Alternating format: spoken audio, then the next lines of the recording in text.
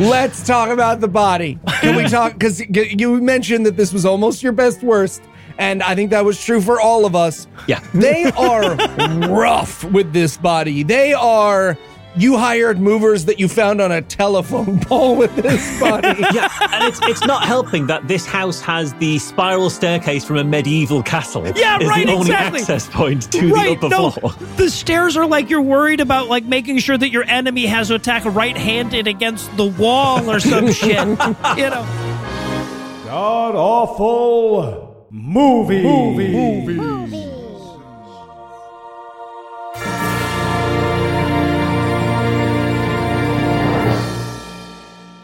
Welcome back to the Gamecast, where each week we sample another selection from Christian cinema because otherwise I'd have it too easy. I'm your host, Noah Illusions. Heath is off this week, but sitting 900 miles to my northeast is my bad friend Eli Bosnick. Eli, how are you this fine afternoon, sir? Incredible, Noah. I am incredible. This is one of the real peaks for our show. It really is. Okay, but before we get to that, I have another masochist to introduce here. Sitting 4,000 miles to my east-northeast is my metrically bad friend, Michael Marshall. Marsh, welcome back, sir. Good evening, gentlemen. You can't tell, but I just arrived into this podcast on a horse. Oh, interesting.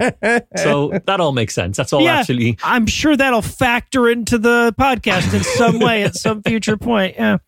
So tell us, Marsh, what will we be breaking down today? So we watched 70 times 7.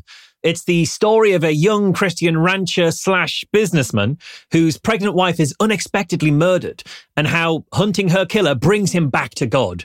And it's sort of like if Jack Chick wrote John Wick. Yeah. That's what this film is. Mm-hmm. Yeah. Yeah, and if you're wondering, by the way, listener, why it's called 70 times 7, that's the runtime in minutes. In years, if you're experiencing it. Exactly. How many years of my life it's subtracted. And Eli, how bad was this movie? Well, if you love Christian cinema, but you've been waiting for every weary trope, every badly aimed camera, and every ill-positioned microphone to come together in one extraordinary film, you will love this movie. I'm going to make a bold claim. I think this might be the worst movie we've ever had to watch. Really? Definitely top 5. Definitely top 5. Okay, so here's the thing.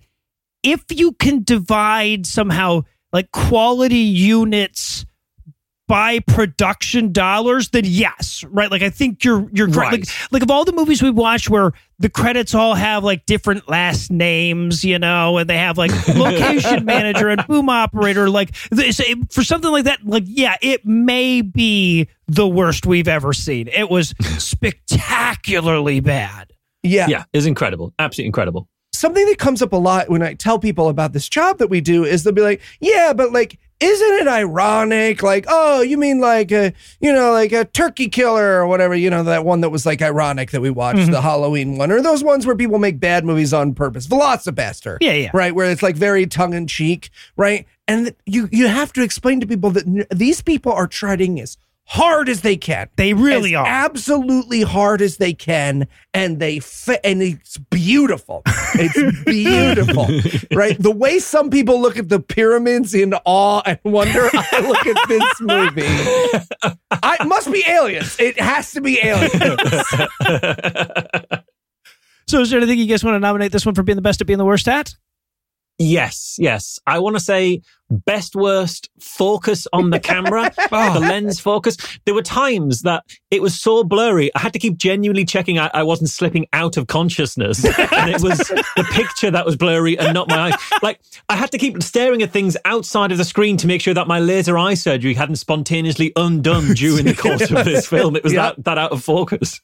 Oh, there were so many good best worst choices on this one. I almost went with best worst corpse removal, right? Because that was that was pretty great. But I'm just going to go right to the heart of the thing. Best worst whodunit.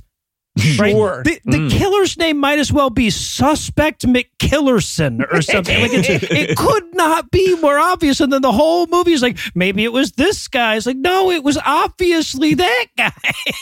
At one point, the movie wants you to suspect a literal child. Yes, rather than the person who did it. True.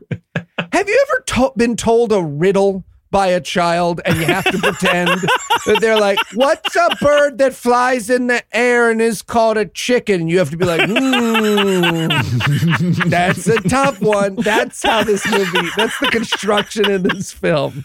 Oh, shit. And again, I'm going to take the easy one. I feel like I always go for the easy one. I'm going to go with best, worst, least appropriate guitar performances. Oh, God. To be clear, Yes. this is supposed to be a vengeance thriller about the murder of a man's wife and unborn child. It contains 5 guitar performances. 5 acoustic guitar performances. And every one of them is so weird. Every one of them is so ill-timed and inappropriate. It's incredible. Yeah, if this movie was called an acoustic guitar concert, 5 guitar performances might be a little much for me. Well, what's amazing too is that it's all the same guy and he's the director, right? So like Yes. he was like, I think they're going to want me to play the guitar again. I honestly, I think that's what the audience is going to need right now. Yeah, I need the character to come up and tell me how much they need to hear me play guitar. Yes! That happens multiple times in this film. Oh, he paid people to ask him to play guitar for them. It's amazing. So, all right, well, as we've revealed, this one's a mystery, so we're going to give everybody a minute to put on their thinking cap, but we'll be back in a hurry with all the perfunctory dialogue of 70 times 7. Okay, well, what if I need to call Suzanne? Oh, it's easy. So Charlie down the pub talked to Carol, who works with Suzanne. That's crazy. Hey, guys, what you up to? Hey, Eli, did you know that they don't use phones in Liverpool? They don't? Nope. So everyone is never more than one step away from the person they're in the room with, so you just ask. So lucky, right? No dropped calls, no surprise fees. Well, Noah, I don't have to deal with those even in America because I've got Mint Mobile. What's Mint Mobile? Mint Mobile lets you order and activate from home with eSIM while saving tons of money on phone plans starting at just $15 a month. $15 a month? That sounds amazing. But it gets better. This holiday season, the best deal in wireless can be found at Mint Mobile. Right now, when you switch to Mint Mobile and buy any 3-month plan, you'll get another 3 months for free. All plans come with unlimited talk and text and high-speed data delivered on the nation's largest 5G network. Use your own phone with any Mint Mobile plan and switch easily and effortlessly with eSIM. That's incredible. It really is. I switched to Mint Mobile when they became a sponsor, and I've got the exact same service, but I've saved a ton of money while doing it, even when I was in England. For a limited time, buy any 3-month Mint Mobile plan to get 3 more months free by going to mintmobile.com/cam. That's mintmobile.com/cam. Cut your wireless bill to $15 a month at mintmobile.com/cam. Well, all right, Marsh. Looks like I'm going to be going with Mint Mobile after all. Oh, Miss Wooston's going to be so disappointed. Why is that? Well, it was going to be her chance to finally shoot up the chimney and see her sister again. England is weird. Yeah, well, at least we have healthcare. Okay, and then on your first day, you're going to want to go up to the biggest guy there, like the biggest one you can find, and you're just going to be like, hey, do you have beliefs that need re-examining? Right, yep, good thinking. Yes. Hey, fellas, what you doing? Oh, hey, Noah, I was just getting Marsh ready for Vulgarity for Charity. What's Vulgarity for Charity? It's our annual charity fundraiser for modestneeds.org, a tax-exempt charity that helps keep people who aren't eligible for other kinds of assistance from slipping into poverty. Oh, yeah? And how do we do that? Well, listeners to our podcast can go to modestneeds.org, donate $50 or more to anyone who needs help or to the general fund, and then send proof along with who they'd like us to roast to vulgarityforcharity@gmail.com. We'll be choosing 100 random folks, and our top 100 donors get their roast read live on air. Plus, we'll have special guests like Thomas and Andrew, Marsh, of course, Kara, and maybe even a surprise or two. Well, that sounds awesome. But what are the orange jumpsuits for? Oh, right. No, with the British slander laws the way they are, you can't be too careful. Oh, right. Yep. Yeah, we were thinking you could be the prison skeptic. Oh, yeah, no, that sounds great. Bras. And we're back for the breakdown, and we're going to open up on the harbinger of quality that is the Bridgestone Media Group logo. We all knew we were in for a treat as soon as we saw it. And then we get these opening credits with a bunch of horses. This movie is not about horses, by the way, that have a very, like, I do too know what all the buttons on the camera do feel to him. Yeah, if you're wondering how bad this movie's going to be, this film has not been formatted to fit your screen because both the Bridgestone logo and the opening credits are literally cut off at the edges. Oh, and this is the first time that I got a hint of how badly focused this was, because this whole opening shot of them on horses coming over the horizon kind of thing is so out of focus, it looks like they photoshopped out the sky. Yeah. It looks like it's like, oh, it was too grey a day, so we've just photoshopped that out and covered it in post. Yeah, put a paint chip in there behind it or something. Yeah, there's also this amazing moment. So we're meeting this couple, David and Jacqueline. They're on horseback. We see them on horseback at first, but like she's getting a little too bouncy for a Christian movie. Right? So we cut that real short. And we get this amazing opening dialogue. The dialogue will not get better from here, folks. These are the actual opening lines. I love you just so much. I love you more. I hope it's always like this. Yeah. I mean, like, look, present company excluded, but I feel like when you marry your high school sweetheart, this is the kind of dialogue you write for your romance movie. Check 1 box for I love you. Check 2 boxes for I extra love you. And this, I think, was the first time I tried to Google this film to see if I could find anything out about these actors. And what I'd find throughout this, every time I'd try and Google anything, was that Google, because of the title of it, 70 times 7, Google just kept defaulting me to the calculator every single time. So it'd be like 70 times 7. It'd be like, come on, man, it's 490. We've been through this. No, Google. I want information. And by the way, if you got that by multiplying 7 by 7 and then adding the 0 back, congratulations, you did new math. Shut up about Common Core. God damn. Also, that guy who makes coffee is Josh Foerstein, and you're sharing a video of Josh Foerstein. You should, just so you know, know that. You're sharing Josh Foerstein. You and Josh Foerstein agree on anything. So, okay. So then we cut to that lovely fountain that the Rotary Club got installed downtown. Right.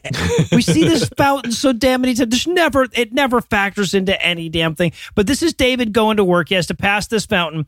We see him getting in an elevator, but like clearly there's no building in that town that has an elevator. Give me a fucking break. No. You know, if there's a fucking elevator, it's for elderly and disabled people. Okay. Walk up the stairs, you lazy bastard. But we get David going to work past the fountain. And as he steps in, he gets a call from Jacqueline. They have some more great dialogue. Yeah, she calls him to tell him that mountains are beautiful, which was an absolutely essential call to make as the man is heading into work. Yes. In case you forgot. And then we meet the secretary here. Now, the secretary has a crush on David, the main character. And is therefore a suspect. Bum, bum, bum. Yeah, right. Honestly, I don't know if they were trying to go for suspect here or if this actor/director was like, now she would probably have a crush on me, right? Because I'm so hot and play guitar. For the realism. Oh, because he was the director. That's why. Because it made no sense otherwise. Because at no point did the secretary like try and make a move on him or do anything at all other than like hand some papers and things. So I thought, why are they adding this subplot of her clearly being into him? But you're right, it's because he's the director. Yeah. So you just assume that everybody wants to fuck him. Yep. Incredible. So he goes to meet with his boss, who is also his dad. This is also one of the points where, because we're focusing on the actors' faces, all of the background is terribly out of shot, and it looked for a moment like one of the pot plants had requested anonymity. It was that out of focus in the background. So he goes to meet with boss dad, and they have some business conversation that basically boils down to, so you're getting married soon, like just a couple of scenes from now. Oh my, they're vamping. I almost went with best worst vamping about business because he literally just hands him paper and he's like, remember, you'll need to sign those. He's like, yep, I'll get them to you by the end of the day, because they know that I'll get them to you is by the end of the day is business words and not, no, you just, I said sign them. It'll take you like literally seconds. Just take a pen and move your hand, please. And I promise you, I'm not going to keep harping on about this. This is where my notes kind of finished on this one aspect. But because this shot with his dad is seemingly shot 3 inches from his dad's face. Yes. This is where I had a realization that the reason everything else is weirdly out of focus in the background is, I think, the camera lens, the focus just got stuck. The dial focusing got stuck, and they just had to work with whatever it could achieve. Just keep moving the camera back and forth until it was right. Yeah, exactly. That's all they could do. Damn it, Bill. Like a magnifying glass. Were you making brownies before you operated the camera again? Yeah. So he goes to leave. And by the way, so on his way into the office, the phone call with his wife, the way back out, 3 different times he is reminded that his dad's birthday party is on Friday. Right? Yeah. And it's like once by his girlfriend and I think twice by the receptionist. So, well, if this guy has a type when it comes to women, and that type is the type who'd remind me about my dad's birthday. It's a niche that he got lucky to find 2, to be honest. Yeah, Very specific results on many vids, yeah. And obviously this seems like classic film foreshadowing. He's obviously going to forget his dad's birthday. Nope, he's there. When it comes, he's there. That's just fine. that's because this movie trusts his audience so little that later when we're in a birthday party where his dad is saying thank you for coming, they're afraid that the audience would go like, well, where the fuck are we now? This isn't the home or the work. So, okay, then we get this ominous dream sequence. It took me so fucking long to figure out how much of this was supposed to have been a dream sequence. But he shows up at this grave where there's a beheaded My Little Pony. Yep. Sitting on top of it. Mm-hmm. That's a call forward back, which yes, usually you need to be me in a podcast feud to write a call forward back. But don't worry, this movie will do it. So I'm gonna spoil something just ever so slightly for our audience here. Okay, that My Little Pony doll is a callback to a flashback that we will have at the end of the movie. Now, where it belongs in the movie is here-ish. Right. They'll just never do that flashback, so it will make absolutely no sense until 7 seconds before the credits roll. And even then, not really. Yeah. So we get that. Then we get him alone on a horse-drawn carriage. And ladies and gentlemen, this actor is not very good. He fails in a lot of things. But one real titan of acting moment that he manages here is that he looks harumphy on a horse-drawn carriage. It's true. Right? That is hard to fucking do. He looks so sad. But then, so he wakes up, right? He wakes up at 4 a.m. after having this nightmare and calls his girlfriend to make sure that the nightmare was not like prophetic and that she wasn't dead and somebody hadn't pulled the head off of her My Little Pony.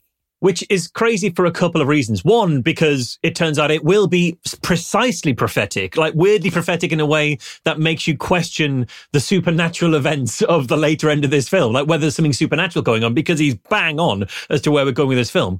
But the other thing is, like, my wife and I lived apart for like the first 8 years of our relationship. We lived in separate cities. And if I called her and woke her up at 4 a.m. because I'd had a bad dream, I guarantee you she would have ditched me by now, because that is not a good thing to do to the person you love. Well, I do this to Heath 2 or 3 times a week, so now I feel weird. And he's not on the show right now. Yeah, right. Coincidence. Yeah. So, yeah, no, I honestly, I saw that scene and I wrote in my notes, I'm like, I guess that's one of the advantages of being skeptics that we just forget about, right? You know, like nobody would call us and be like, I had a prophetic dream and I think that you were hurt. Are you okay? Some of our moms still carry those beliefs, Noah. But this is testament to how badly made a piece of cinema this is, because as he's doing this, waking up from the prophetic dream, he lifts his hand to check what time it is, and there's a massive shadow cast on his face, which means he's been sleeping in the rays of a bright blue light the entire time. No wonder you're not sleeping at 4 a.m. You've got like the world's strongest light focused on you, like you're trying to be waterboarded by the CIA or something in a moment. So okay, so then we cut to David and his best friend. This character's name is Braden, by the way. They will not reveal that until late in Act 3, but David and Braden are going to karate prayer practice. Hey, guys, real quick, before we shoot this scene of us doing karate practice, do either of you know, and I can't emphasize this enough, any fucking karate? No? Perfect. Action, everybody. Let's just fake it. Yeah. Luckily, we know one person who can do Taekwondo, and you're reasonably well. They're reasonably good at it. And so we'll just do like a split-second bit of footage of them before we don white gloves and just grapple with each other, which is what they end up doing, which is not karate, taekwondo, or anything, I don't think. I'll tell you what, it's definitely not taekwondo. It's a bunch of things, but taekwondo, it's definitely not. Well, what's amazing is that very clearly this was a case of like, this girl and the guy that she's sparring with were like, okay, you can use our dojo, but you have to show us kicking some ass in the movie, doing our badass high kicks and stuff. And they're like, yeah, no, we can work that out. Yeah, and I guarantee that happens throughout the film. There's plenty of other examples of like this location would only let us shoot if we were able to use it as a promotional video for this location. Yes, right. I've got them in my notes. We'll come to them. We'll come to them. We'll come to several of them. So we get like 3 seconds of these two hugging at the karate dojo, and then we cut away. We're going to Dad's super fancy rich guy birthday party, or what these guys think is a rich guy birthday party. Yeah, we're talking DoubleTree, y'all. Candles in jars. Ooh la la. Yeah, there's a piano player there doing jazz on basically a Casio keyboard. That's what he's using. God, as they're walking in, the wife, Jacqueline, says, only 50. He looks so young. Those two clauses are going in different directions. What are they doing in the same sentence? and then she says, he looks that young because of God. Yeah, and to his credit, David just ignores her saying that. He doesn't say anything back to it. He doesn't react. It's like, yeah, that's fair. That is a psychotic thing to say. We'll just leave that one there. Flash cut to God standing by Dad as he goes to bed. Dude, you got to use an eye cream before bed. You got to use an eye cream before bed. A little bit every day. It's also where we find out that Dad, his wife has died, so David's mum's died, and David says, he had to pray so much to get rid of his loneliness, which is meant to be inspirational, but so God ignored pretty much all of his prayers except the last one then? all those previous times, he just no, I don't think you've prayed enough over your dead wife yet, so we're going to leave you hanging. Well, it's not like he's got a girlfriend now or anything either, right? He's still alone. That's true. Yeah, he just doesn't care anymore. Yeah, right. Yeah, exactly. And there's also this great moment.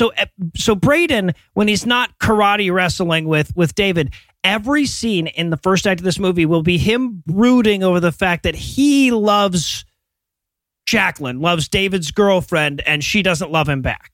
Murder. Right. He's just basically standing in the corner of the room going, murder. And a lady walks up to him and she's like, oh, I haven't seen you in church lately. He's like, yeah, I've just been mumbling murder under my breath in this corner the whole time. He's mumbling how much he wants to fuck Jacqueline as a stranger walks up. Yes. He wants to fuck her so much that he's happy to say to relative strangers, apparently. Yeah. So we get that real quick. And then the terrible Christian singer that's on stage wraps up. Guys, do Christian people hire faith singers for parties and shit? Oh yeah. That sounds. Look, the best part of one of the best parts of this job is that we get exposed to these tiny, horrifying slice of life moments of religious Christians, and I cannot think of anything worse than. And of course, we have to book a nice faith-based singer for your birthday. If you did that to me as a prank, I'd be like, it's a little too far. So I can't honestly. I couldn't. When I saw that in your notes, I was like, okay, is he going to suggest that we hire one of these people for one of our events, or is he going to suggest that we pretend to be these people for someone else's events? I'm in either way. Yes! I think you could hire not just one of these people. I think you could hire this person. I think you could hire the one in this film for one of your events. God, if you could open the next GAM Live somewhere in the US with this faith singer. Yes. I mean, look. They take it. They take the booking. They don't get a lot of bookings. They take that booking. I'm not the one with the company card, but the answer is yes, Marsh. This woman is hired tomorrow if the boss says yes. No, but Noah, you actually have an even more brilliant idea. We list ourselves as faith singers. We do the first song totally straight. Then there's some choreographed shenanigans like the mic breaks, and we just forget, we lose our religion in front of the audience every night. As we get if Jesus was really on our side, would he break our fucking microphones? What's that? A car crash, you say? Why, God, why? I'm starting to wonder if you're even there. Silver bells. So she wraps up her song. Dad comes up, thanks everybody for being here. And he's like, and you know what we could all really use right now is a guitar performance from my son / the director of this film, David. Are you allowed to just make people sing you a song on your birthday? Because I'm 100% doing this to Heath if you are. And now to play the maracas for us, Heath Enright, everybody. Get on up here. Yeah, and this is, by the way, like whatever the next step up from hold on a second guitar playing is called, whatever that is, that's what David is doing at us, right? Oh, 100%. Then his singing as well. His singing is just unintelligible syllables. Yeah. It's incredible. He's just like, Nazarene, where you live.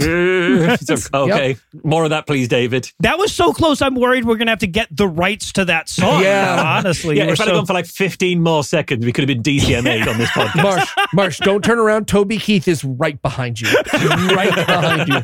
Just hold very still and Toby Keith will go away. Oh, God. And while he's doing this, they go over to his wife and somebody's like, oh, I really like your key necklace. Is it going to have any symbolic importance in the movie? And she's like, shockingly, no. No. But ugly jewelry, Christian movie bingo, check. Yeah. Oh, yeah. The fact that they focus on this key so much made me think this is 100% the key that unlocks David's chastity cage. That is what that key that he gave her on a necklace around her neck for Christmas Takes is. the bear trap off, yeah. There's a whole thing going on there. But the person who asked this is David's brother, who I think looks like sales exec Satan in this scene. Okay. It's his girlfriend, and the way his girlfriend speaks, she talks so stiltedly that I'm pretty sure she's being played by that AI that one guy thought was sentient. Because all she does is just reflect back anything you say. She reflects back with a question about the wedding. How is the wedding going? Oh, it's going great. Is it going great? I'm glad you think it's going great. It's just, it's that AI. It 100% is. All right. So I can't imagine mistaking her for sentient, but okay. All right. This pretty dumb guy. So, okay. So then we get this fucking scene. This is not even worth mentioning, but it's so fucking funny because it's supposed to be a montage of David and Jacqueline in the park having fun, but they're not in a park, right? They're clearly in that like liminal green space outside of a hospital or something. Yes. And the idea of like a whole, it's like spending all day together on a traffic island, right? Just cars whipping around them in the background. Yes. Having a little picnic. And they're just trying to find interesting things to do in this really boring space. Like they walk up to a tree and they examine its leaves like they've never encountered a tree before. Right, They this seem must be genuinely one of curious. those earth trees we've heard so much about. It is by far the most boring time anyone has ever spent outside. All that's missing is like someone's sweet aunt to like pop onto screen and be like, you see, there's plenty to do in Bohoken, Wisconsin. Would you like a real estate tour of a very large house? Yeah, later? right. We can't give this fucking thing away. But this montage resolves with them at church. The pastor is explaining this movie's title, right? You know, Jesus said, no, don't forgive him 7 times, forgive him 70 times 7 times. And that's a very nice sentiment, but it's also just a very concrete number for God to issue to the people of the world. Yeah, like after your first 490, you're off the hook. Right, because like here's the problem. Like if I say that, someone's like, oh, nice, I like that sentiment. But if the creator of the universe said that, it kind of becomes a rule, right? Yeah, like you've got to keep a tally on everyone. A countdown timer of sorts forms. Yeah. So we wrap up church and then we cut to David and Braden playing some basketball together. Right? Murder. This might be one of the first times we see a recurring theme in this movie, which is somebody, usually David, arriving at a scene in a car, which is 90% of this film is cars arriving at places. This time it's Braden arriving somewhere, and he pulls up, immediately gets out, and they start playing basketball like 4 inches from his fairly expensive looking car. Yeah. And I really wanted someone to just like trip over his car as they were going for a jump shot or something. So he's like, hey, Braden, why weren't you in church in that last scene? And Braden's like, because I'm an atheist murderer. Duh. Murder. Obviously. Sorry, are you just constantly mumbling murder under your breath? Yeah, sorry, no, you want to play some basketball. And then, so then we get this bizarre scene where Braden, David, and Jacqueline are out horsing together. David gets ahead of them. And the very first line spoken in this scene is is Jacqueline responding to a line that must have been edited out because Braden didn't say it. Yeah, and presumably then the line was, "I'm going to murder you later in this film." And they edited it out because that might be too obvious at that point. Yeah, no, the scene starts with her going, "Oh, I don't know. I guess I feel a little sick, honestly." And he goes, "Just for the record, I knew you before you fell in love with David, in case that comes up later in like a motive kind of way." Jacqueline, how do you feel about the principle of dibs? Would you want to marry a man who just ignores dibs? Just looking out for you. Also, we have to talk about this. Jacqueline is wearing the craziest wig possible. Yes. Oh, yes. Right? Like, it seems like she's in police custody from a kindergarten production of Who's Afraid of Virginia Woolf. It is baffling. So we get that scene. Then we get to them, Braden and David karateing together again. With, I will point out, the exact same shot of their friends who know actual karate, but from a different, like they just reversed the shot. So it's her doing that spinning kick yes. again. Yeah, she's perfected a 360 and she's going to show it off at every available opportunity. If they're going to put this in the advert for their dojo, that's going to go up on local television immediately after this filming is done. Yeah. Right. So there's this great moment, too, where they're like, this one of these Christians being too honest moments where David's like, "What's wrong with you, Braden?" He's like, "I don't know. I got a lot of stuff on my mind." And David's like, "No, well, yeah, but the key here is to stop thinking." That's literally what he says. I'm like, wow, they're more honest than usual in this movie. Yeah. I think this director is capable of stop thinking. I think thousands of years of Buddhist theory really come to fruition in this director. I think if we could get a CAT scan on this dude, we'd find that he has this ability quite easily. Yeah. And it's a really weird detail, but Braden at this point is wearing a Man United top, which is such a weird detail, but then he's a super entitled guy living on past memories of happiness that he now feels he's got some sort of divine right to. So it completely tracks. So, Zing, have that. Then we get one of the weirdest scenes of all time in any movie. David is driving home, and this movie is like, we haven't really come up with a plot yet. Maybe it's an espionage movie. And then he notices that there's a mysterious man following behind him, who then pulls up alongside him and shoots at him several times. Yes. No, they don't have glass breaking money, so the bullets go in the open driver's side window and out the open passenger side window and don't hit anything, apparently. Yeah. Also, can I just throw this out there? Pretty odd to use the only person of color that will be in this film yes. as the drive-by shooter. Absolutely, yes. Absolutely. And I really wanted them to never explain that scene. And I so almost got my wish. You really did. Right at the finish line, they explain it in the most throwaway way. Oh, so late that I had to change my best worst in my notes. Yeah. Absolutely. 100%. So, and then we cut to I wrote my notes, like we cut to a church so they can pray for a plot. But no, apparently this is for the wedding. And that David and Jacqueline at their wedding are doing some sort of weird sensual communion eating scene. Where they're like feeding each other communion. It's so strange. Don't think you're supposed to do an arm hook, arm cross toast with the blood of Christ. Look, I'm not here to tell people how to do communion, but I'm pretty sure they're like, I drink from your goblet and you drink from mine. It's not champagne flutes. Yeah. They're using champagne flutes for the blood of Christ. I feel like that's not in the spirit, if you know what I'm saying. Also, what religion are these people? Yes. Because thank you. There is very clearly a menorah in the background, and I genuinely had to Google, did Jews do the Eucharist? Yeah, they're just vindictive about it. Now I'm eating that. Any excuse for a snack, right? A little nosh, little savior. Yeah, no, there's very clearly a menorah there the whole time. Weirding me the fuck out. So anyway, so we get the wedding. She throws the bouquet. Braden catches it, but, harumphully. You might as well strangle the bouquet. Just like, murder, murder, murder. Then David sings another song at his own wedding, like 4 inches from his bride. He picks up a guitar and sings at her in front of the congregation. What a prick. What a prick. And then the two of them leave on that same horse-drawn carriage from his dream, right? Yes. Oh, God. And I really, because it's the same road, I really wanted there to be another drive-by from the shooter, but he's like driving a black horse and carriage, sort of galloping around the side of them and shooting at them. Yeah, she says, they're in the horse and carriage. She says, this is like a dream. And I wrote, taking a horse and carriage down a Kentucky interstate is a dream? Yeah. I mean, it is like a dream. It's specifically like his dream, Right. like the dream we've seen him have. This is like your dream. Here are my notes in order.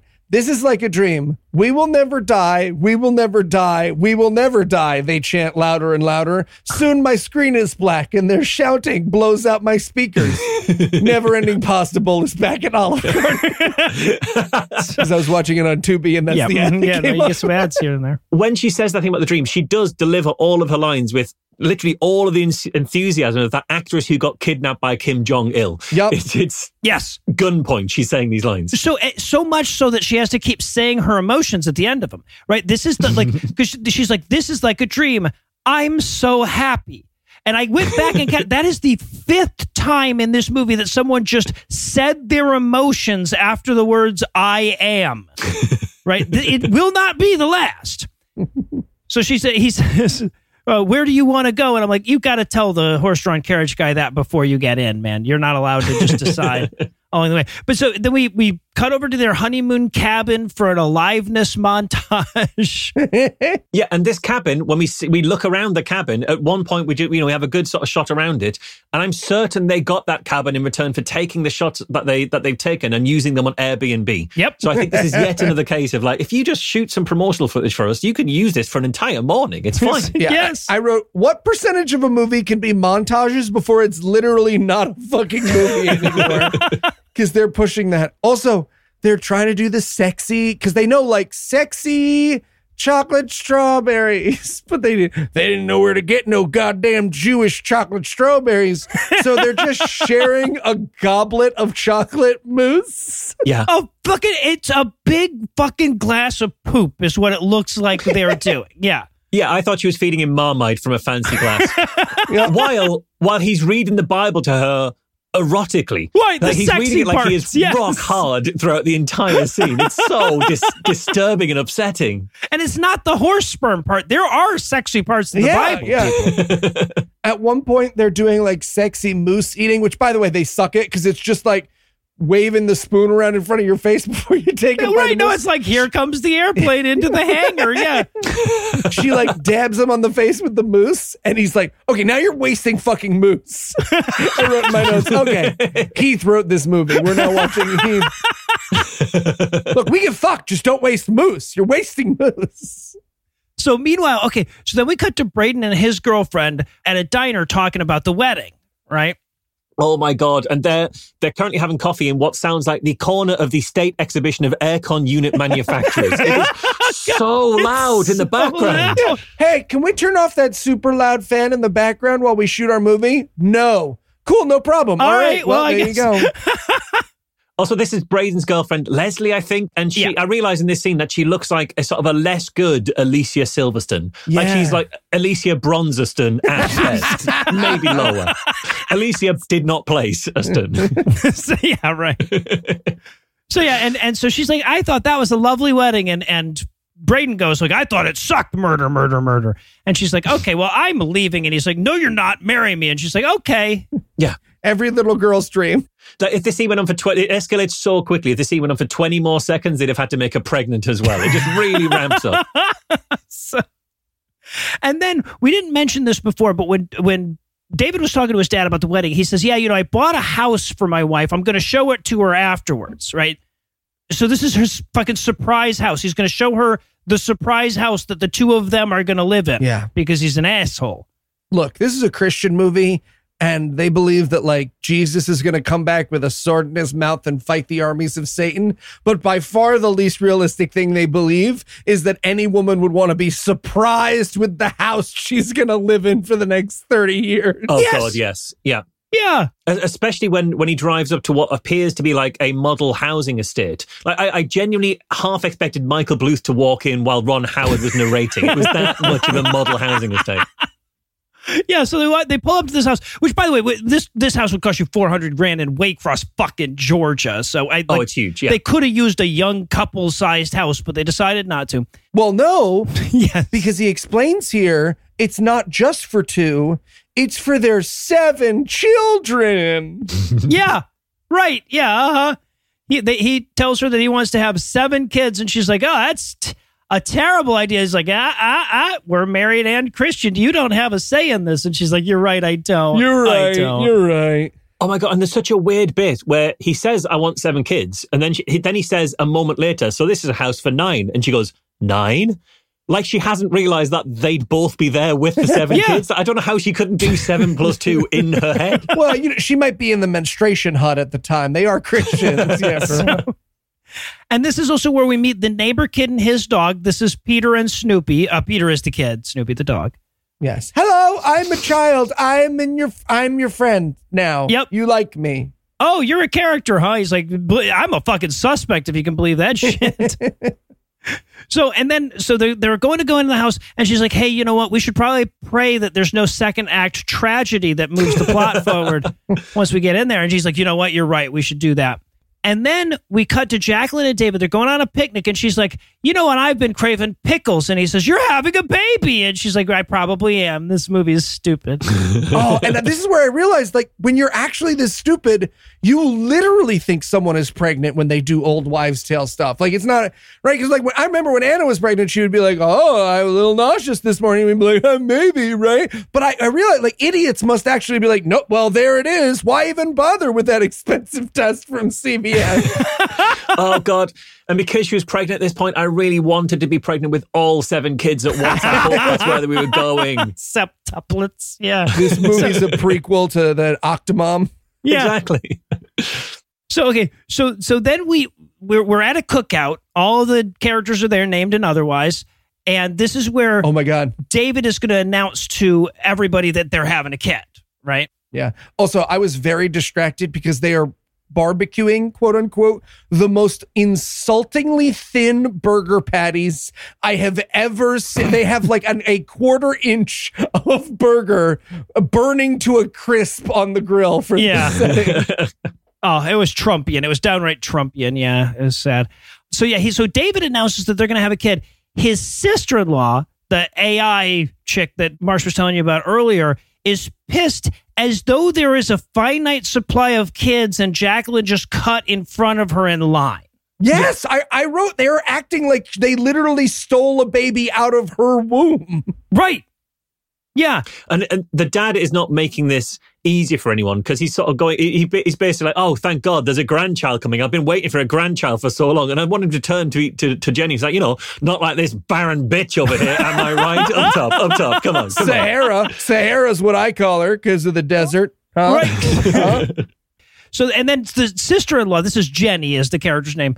She storms off so that she can cry about the fact that she's not having a baby, right? Her husband, this character will eventually be named Henry, follows her, and she, like, I don't know, testicle shames him for not impregnating her yet. She says, "I blame you that I'm not a mother." And I wrote in my notes, "You just had to keep working with your laptop on your lap, didn't you?" Oh, no. I wanted her to be explaining it to do with his very specific fetish. Like, look, I've told you before how this works. If you're doing it there, it's not going to happen. I've told you so many times. So, okay. So meanwhile, we cut to David and Jacqueline. They're getting ready to go to church. And she goes, "Will you love me forever and ever and ever?" And he goes, "Through all 3 acts, exactly. We'll be so alive. And we're never going to die? No, we're never going to die. Neither of us will ever die." So that we get to church. The pastor's telling a boring story about sheep, which is honestly like a pastor's job description, if you think about it. But this is where we're going to sloppily introduce this. I love this character so much. Paul the robber. Yes. Oh, Paul's incredible. Yeah, everybody keeps saying, "Who's that guy?" And they're like, "Oh, that's Paul. He's the guy who stole Jacqueline's car and purse, but then she forgave him, turned him into a Christian while he was in jail, and now he's friends with them." Right. And let's not forget, she's telling this story to David, which means they made it all the way to married and pregnant without her ever telling him about the time she was robbed at gunpoint. 3 years ago. Yeah. This happened, the robbery happened 3 years ago, and she never mentioned it, and he never asked, and it just never came up. She was robbed at gunpoint. It's incredible. And the fact, she says about how, like, you know, Paul's in church just to come and see me, not talk to her, because he didn't talk to her. So he came all the way from prison, I think, to come and see her in church from afar, and everyone is just taking this like a totally normal thing. Like, everyone in town is talking about this new guy, this new Paul guy that they've got these days. You know, have you seen this guy? We've got this guy, but no one is thinking this is a really fucking weird thing. So and then they driving home, and he's like, you know, I don't think we really fleshed that Paul character out at all. Would you like to do a flashback? She's like, I would like to do a flashback. So we flash back to the day that she got carjacked, and it's a very gentle carjacking, right? He's not very aggressive about it.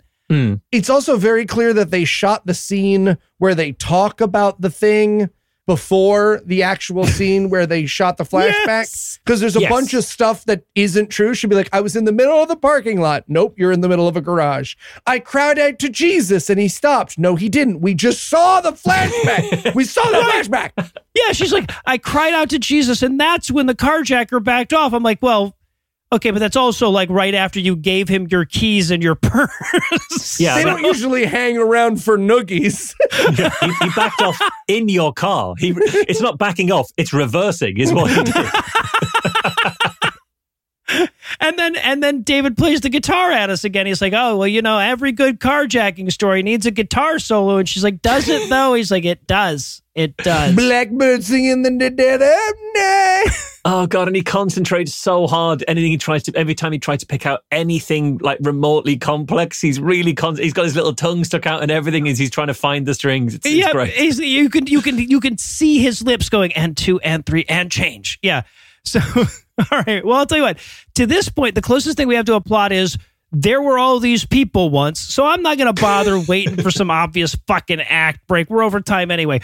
We're just going to pause there for a minute, but we'll be back in a flash with even more 70 times 7. This show is sponsored by BetterHelp. And my trail mix. Eli, this is just a bag of chocolate chips. Yeah, that's my favorite part of trail mix. So I figure, you know, it's fine. It's fine. Hey, fellas, where's Eli going? Oh, Nevada. Why Nevada? Oh, it's for my mental health. I'm going to count those ballots, even if I have to do it myself. I just really can't wait anymore. I see. Well, Eli, you know, one way to take care of your mental health is therapy. Have you considered that? Sorry, Noah, therapy's great, but I don't have time to schlep into someone's office. I've got ballots to count. Well, then why don't you try BetterHelp Online Therapy? What's BetterHelp Online Therapy? As the world's largest therapy service, BetterHelp has matched 3 million people with professionally licensed and vetted therapists available 100% online. Plus, it's affordable. Just fill out a brief questionnaire to match with a therapist. If things aren't clicking, you can easily switch to a new therapist anytime. It couldn't be simpler. No waiting rooms, no traffic, no endless searching for the right therapist. Learn more and save 10% off your first month at betterhelp.com/awful. That's BetterHelp, HELP.com/awful. BetterHelp, because not all problems are solved by Count Faster. All right, lady, give me your purse and your keys. Here you go. Just don't hurt me. Back off, you hear me? Back off. Sorry, how do I get... Oh, it's the button on the console there. It's a button? Man, technology, huh? Okay. Okay, now, how do I... You have to put your foot on the brake. Yeah. Okay. Yep. Got it. Okay. Now I just I gotta the backup cam. You got the backup cam. Oh, nice. Good. Sorry. So do you have the ticket thing for the parking? Oh, yeah. But it's in my wallet. Oh, purse that you took. Yep. Great. Got it. Wow. $11. Yeah. Who's the real criminal here? Am I right? Yeah. Totally. Okay. I'll never be in this movie again. You will not. No. Mm-mm. And we're back for more of this shit. We're going to rejoin the action with David and Braden back at the karate gym. Braden is sick and damn tired of David and all his happiness and joy. Yeah. I didn't get to mention this at like one of the other karate scenes, but in the background of this Taekwondo dojo, they have an oath of some kind, and one of the like commandments of the Taekwondo oath that is in the background of the scene, you can just read it, is I will not misuse Taekwondo. And let me tell you, as a second degree Taekwondo black belt, very easy oath to keep. I've never well, unless you make this stupid fucking movie. there you go. Yeah, I was gonna say. Unless like you try and impress someone by being a black belt, which in some ways is misusing Taekwondo. Exactly. It cannot impress people. I'm also a black belt. It cannot impress people. Exactly. Yeah, that's what I'm saying. Second degree, Marsh. Second degree. Oh, I was only first degree. Yeah. You outranked me. Oh, well, there you go. So now we know that Eli could kick Marsh's ass. 100%. Suspicion confirmed. Well, wait, are we talking about drunk Marsh or sober Marsh? Drunken master technique. I saw drunk Marsh rip the head off a bouncer. Yeah, right. No, that's fair. So, okay. So then we get, like, again, all of these Taekwondo scenes are like 4 seconds long, right? Like one of them will push the other guy over and we'll move on to another scene, which is going to be, in this instance, David and Jacqueline planting 7 little treelets as a symbol of the 7 kids that they're going to have. Okay, and here's the thing. Little behind the scenes for you. When the guy made this movie, he was like, oh, it's going to be so cool. We'll plant the scenes in one scene, and then throughout the movie, we'll watch the trees grow. So this guy's an idiot, and he doesn't know how long trees take to grow. Yes. So throughout the rest of the movie, he will be referencing how big the trees are or how big they've gotten or whatever, but it's exactly the same size because this movie was shot in 4 days. Oh, yeah, 100%. To the point where we see him take all 7 trees out of the car from when he bought them, and they're all really small.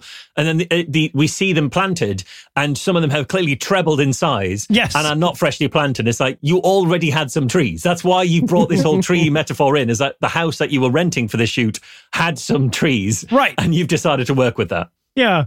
So we get that scene, and then we're at another family function with all the characters. This is the sister-in-law, Jenny. It's her birthday. And at this point, Jacqueline is like visibly pregnant, right? Yes. So much so that Jenny can glare angrily at the baby bump that she doesn't have. Yeah. Not murder, but maybe. Not murder, but maybe. She constantly keeps bringing it up every single time she gets opportunity. She talks about how she doesn't have a baby. It's like, come on, Debbie Downer, stop bringing this up. Like, this isn't about you. Right. So I wrote in my notes, sis-in-law sure wishes that they had a baby is her personality. Yeah. Because it's the only thing she ever talks about in this film. She's staring so evilly at the baby bump. It looks like she's trying to abort the fetus with laser vision. So, at one point, the husband comes over, and I wanted him so badly to be like, hey, what did we say about staring hatefully at someone's uterus, huh? Okay. Go sit in the car. Oh, and this is where they very subtly introduce Jenny's earrings into the film. Jenny, you have earrings on. Yes, I do. Would you like a close-up of them? How about 2? 2 close-ups in 3 scenes? Okay. And I really hoped it wouldn't matter. I really genuinely hoped it just would not matter. I'd have had so much respect for this film if they never mentioned the earrings again. Like the necklace? Because, yeah. So then we get them cleaning up, her and her husband cleaning up after the party, and him going like, you've got to get over this her being pregnant thing. And she's like, that's my only characteristic, man. I physically can't get over it. Yeah, she says, you're the older brother. I want her to be like, your cum is older, like a fine scotch. Why didn't it work better? Be more mature. So then we got back over to David and Jackie's house where she's munching a pickle pregnantly. She is borderline filleting this pickle. It is sexual. And then the whole camera, it lingers on the jar, the almost empty jar of pickles, as if to say, when the last pickle is eaten, come the baby will. It's like some sort of prophecy. Oh, it's so stupid. She's like, hey, can you pick me up more pickles? It's pregnancy food. And he's like, I will get you all the pickles, so many pickles. I will pickle the shit out of you or whatever. And I want him to come back with all of the pickles, just pallet after pallet after pallet. We're going to have 7 pregnancies. It was buying in bulk. I'm saving so much money this way. Oh, there you go. Yeah, right. Yeah, when he said, I'm going to buy all the pickles, I just wrote in my notes, I will kill this movie script with a shotgun. So he goes outside to go to work. The neighbor kid is outside playing a game of accidentally throw my ball at your car as you walk up. Right? Okay. And he is going to, I'm going to throw this out there, aggressively hit on David's wife here. Yes. Like, this dude's looking to get banned from QED for life. So, you and your wife's like an open thing? Or not. She's a Okay, younger guy? you don't know until you ask. Yeah. And then, in possibly the weirdest turn in the entire movie, she calls him. She's watching this happen out the front window. She calls David and says, "What were you just now talking to the kid about?" Right? Like they've been fucking, and she wants to make sure that Peter didn't tell him. Oh, God, it's so weird. It's so weird. Like, I find that incredibly strange. She also emphasizes to David so many times that don't be late, you're always late, don't be late. And I thought, okay, this whole lateness thing is so heavily foreshadowed.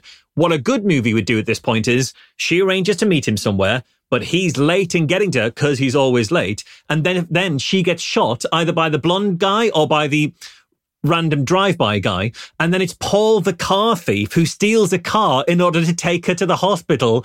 Redemptive arc. What? And then Jenny, the AI sister-in-law, it turns out that her earrings turn out to be made from highly potent cum, and she can have a baby, and it all wraps up neatly. It wasn't too late to fix it. That's what Marsha's saying. It wasn't too late to fix this. It was doable. All right, so he goes to work. He gets another call, this time from Braden. Braden's like, "Hey, man, you want to have coffee with me? What time do you get home tonight? Are you going to be going home for lunch or anything, or are you just gone for the whole day?" Yeah, and does your home have any CCTV or... If you were going to discover a corpse today, for example, just for example, when would be the best time for you to not discover? I mean, it's great. So he's at work. He's signing some papers, so we know that he's very, very busy, right?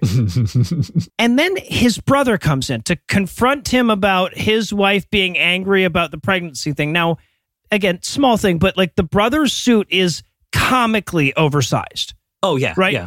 Clown is a lawyer oversized. Yeah. And the energy of this scene is really weird from the way that the brother walks in. He's acting like he's going to ask his brother for a loan, but like a loan of cum? Is that what he's doing? I come to you hat in hand.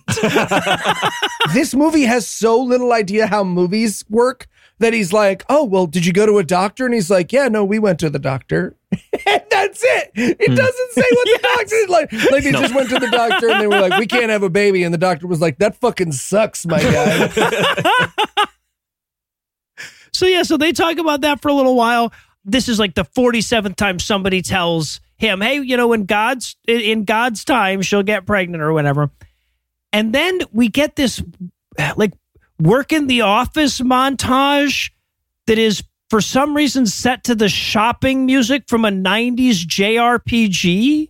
Yep. It's such a bizarre, it's a bizarre montage, but we see each of the brothers. We see one brother and we follow him, and then the other brother walks in the shop and we follow him, and then we turn the corner and we see the dentist. It's like, oh, they're trying to do that like shot in the Avengers where you see them all in action one by one. Oh, okay. But it's just them in an office signing things a bit. Oh, God, this is the cinematographer showing off. Yeah, absolutely. Yeah. Wow, you're right. It is. Yeah, for sure. So, all right. So David's driving home. He calls his dad and he's like, "Yeah, Dad, I'm feeling really foreshadowy. Like this movie's going to break out in a plot any second now." And he uses his phone while he's driving more often than Eli does. It's ludicrous. Every single shot is him on his phone while driving. Somebody was going to kill his wife. He's right? playing Candy Crush. Yeah. Honestly, I'm surprised he didn't hit his own wife with a car based on his drives. So he pulls up. He's brought her flowers because it's their 6-month anniversary. Hello. Obviously, yeah. In the world's largest vase as well. Yes. Like it's not just like a bunch of flowers. It's already in a vase that he carefully lifts out of the car. Yeah. And so he walks in and he's like, "Jacqueline. Goes into the kitchen, doesn't find her there, he thinks for a minute about where else he should look. Right? He's calling her like he's trying to find out where the cat's gone. Like he's expecting to be sleeping on a pile of towels somewhere. Yeah. So, shakes her treats or something. Yeah. So, but eventually he's like, "Oh, I should check for her upstairs." And we have this really ominous walking up the stairs bit where I'm like, I'm excited, right? I'm writing in my notes, oh, guys, there might be a plot at the top of those stairs. I'm pretty stoked about this. Is it strange that the more, like, as the more upstairs he gets, the more the music seems to transition to, like, Egypt or something? By the time he opens the bedroom door, we're getting basically a call to prayer in the background. I thought, yeah. Did they move next door to a mosque? Is that why this neighborhood is so empty all of the time? Because it's right in the middle of the nearest mosque. Yeah, but of course he finds his wife. She's been shot right in the fetus, right? Finds her dead in the and he literally says, "Jacqueline, who did this to you?" Is the plot now? Such a dumb fucking Jacqueline, who made you fall on ketchup and then also get a little on your hands? So, yeah, but she's been shot and he's devastated. And then we get this great scene. Okay, so apparently the whole church gathered up to watch the cops remove her dead body. Okay. Let's talk about the body. Can we talk? Because you mentioned that this was almost your best worst. And I think that was true for all of us. Yeah. They are rough with this body. They are... You hired movers that you found on a telephone pole with this body. Yeah, and it's not helping that this house has the spiral staircase from a medieval castle. Yeah, is right, the only exactly. access point to the upper floor. The stairs are like you're worried about like making sure that your enemy has to attack right-handed against the wall or some shit. You know. So and they're bringing and we watched for so long these two elderly actors who have clearly never carried a fucking body down a set of stairs on stretchers have to carry this fight. They're banging it against the wall. They might as well be kicking it down the stairs like a moody teenager's backpack on the way to the first day of school. Cool. Oh, God, that scene was worth the price of admission, folks. So then we cut to David. He's sitting at a gravestone that we only see from the back because we don't need to see the front. Just trust us. It's carved. Yeah. The number of episodes that I'm on this show that we cut to a graveyard mid-scene. It's every single film cuts to a graveyard at some point. Yeah. So then he goes back home, walks around his yard, has blurry memories. Yeah, this is a really ugly garden as well. Like, these people have the worst taste, and I'm glad she's dead. This is such an ugly garden. It's so overdone. Yes, thank you. Yeah, going for a walk by your cul-de-sac's water feature doesn't have the same gravitas this guy was hoping for. Also, I just have to point this out. It's just a tiny thing, but during the flashback at one point, Jacqueline, like, plays with the wind chime like a toddler, and he has to be like, honey? Oh, she plays a bit like a cat. Maybe she is a cat. Oh, okay. Maybe that explains it. He's trying to find her in the house. I think this makes sense. That's why they had to put that weird-ass wig on her. Yeah. To make her look like a human being. To cover up the ears. Yeah, that makes sense. So, Eli, this wind chime scene, they were so fucking proud of this because this is like the natural effect. Because we see her and him sitting down together and she stands up and plays with the wind chime, and then we go back and the seat's empty, but he, like, in the future stops the wind chime. Like, they were so proud of the scene, but it was so fucking stupid because to get there it had to be like, you know, a baby batting at a mobile or whatever. Yeah. A fully grown woman had to be like, wind chime, go, bing bong. Yes. Oh, there's at the very end of it, this is where he goes to like uproot that sapling, right? But like they rented this fucking thing on Airbnb. They can't pull up the fucking sapling. So he changes his mind halfway through. No, I won't pull this tree out, even though I totally could. Yeah, one of the rules that was on a laminated piece of paper in the kitchen was do not touch the shrubbery. So, okay, yeah. It was just above the thing about the dishwasher and just below that rule about the hot tub and not getting it right. Yes, yeah, there was a shrubbery rule. Forgot about that. We'd lose our deposit. Yeah, so he gets all sad and he goes, I will find who did this to you, is the plot, Noah, is the plot. It has a plot now. Oh, and I really wanted the killer to be Paul and for the moral to be forgive no one. Forgiving a guy who literally held you at gunpoint was stupid. He's going to break out and kill you. Don't ever forgive people. See, my money at this point was on Snoopy the dog for making him be in this stupid fucking movie. So, okay, and then he goes to the gravestone again, right, to mourn his wife some more. And the decapitated My Little Pony is on her headstone, just like in his dream sequence from earlier that I didn't realize was a dream sequence until I saw this scene. So he's psychic then, right? He's psychic. So this whole movie takes on a totally different tone. He's psychic. Well, God gave him a vision.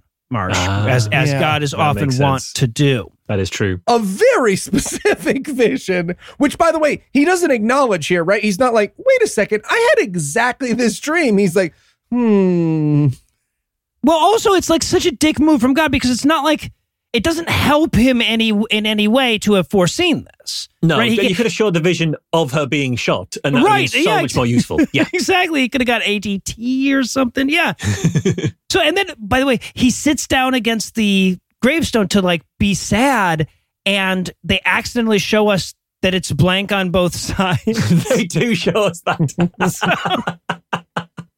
And then mid mope, Braden shows up and he's like, apparently I've just been off to the side this whole time. I could mope with you if you wanted. And he says, yeah, no, that'd be great, man, if we moped together against her grave for a minute. Yeah, I really wanted to be like, ha, not so wife and child now, are you? In your face. But instead, David's like, you know what? I'm going to find who did this and I'm going to kill him. And Braden's like, I'll help. He's so chipper. Yeah, no, that's the inflection of it is, yeah, you know, I'm in. I'll help you move. Absolutely, yeah. Oh, can I help? So we get, apparently Dad, the boss, has called David and his brother in for a "you still believe in God though, right?" conversation. All right, sons. I know we have a big busy day of paper signing to get to, but just wanted to check in that Jesus is still everyone's Lord and Savior. And David's like, I don't know if he is my Lord and Savior, and all the cartoon birds gasp together, you know, or whatever. Okay, he says, where was God when my wife was shot? But he says it like God is a suspect in the murder, not like he's doubting his faith. It's a real tone thing. Yeah, but Dad says, never reject God's love. Never doubt him. And he's like, sometimes you should probably doubt him, man. Yeah, he's this moment where he's like, look, son, someday you'll be totally okay with God murdering your wife and unborn child. I promise you. And it's like, why? Yeah. I don't think totally okay. You'll thank God. No, you'll thank him for this. So, but David leaves without mending his relationship with Christ. It's still Act 2. And he stomps out. He stomps out past the flirty secretary. And there's this amazing moment where she starts praying for him, but can she pray for him in time? Bump, bump. They do a parallel edit where he goes home and he's considering suicide, but she's praying for him, but can she get to the amen before he pulls the trigger? Oh, God. Is interrupted suicide attempt on our bingo card? Because at this point, it should basically be the free square. Yeah, no shit. God, yeah, absolutely. Yeah, good point. Also, he gets the gun from like just a cupboard near the front door, and that is not a safe place to store a gun. Like, this guy's kid was going to die at some point regardless. They just got it over with sooner. Yeah. From a gunshot wound. Yeah, he didn't have a chance to get attached. It's fine. It was fairer this way. Yeah, right. I did almost go with best worst gun safety because this is very clearly one of the people who made this movie's real gun, and he's fucking spinning it around on his finger. Yeah. He's picking his teeth with it. It is terrifying. Scratches his ass with it at one point. Yeah. He does genuinely pick his teeth with it. He genuinely sucks on the end of it while he's thinking. Like he does. Like it's a pencil he's absent-mindedly holding. Yep. So yeah, but just as he's about to shoot himself, there's a ring on the doorbell, and he goes to answer it where he finds a fucking ponytail cop and his partner, right? Mm-hmm. And so now he's going to confront the cops because the cops still don't know who her killer is. And they're like, you know, like, we're thinking you, man, at this point. So maybe you don't want to hurry us along, but... Why would Jay know where the body is? It doesn't matter. I'm a cop. This is the actual interaction that goes down.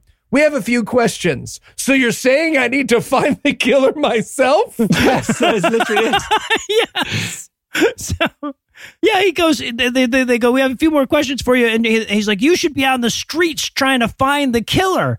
And I'm like, dude, you live in the crime scene. Yeah, so many movies confuse police work with hide and seek. It's not like he's out there and he's waiting for you to count to 100.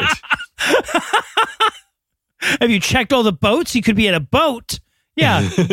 Also, they ask him, where were you when your wife was murdered? It's like, whoa. Has he not told them that? Like, why hasn't he told? No wonder they think he's suspicious and maybe a suspect if he's not going to tell them where he was when his wife was killed. Because we know the answer to that. He was at work and he's got loads of alibis. Why is he hiding that? Right, yeah, exactly. They're like, well, you know, of course you're obviously a suspect. And he's like, get out of my house. And I'm like, you didn't make it better, man. Yeah. They say, we need your cooperation. And he says, and I quote, have you ever held the body of somebody that you love so dear?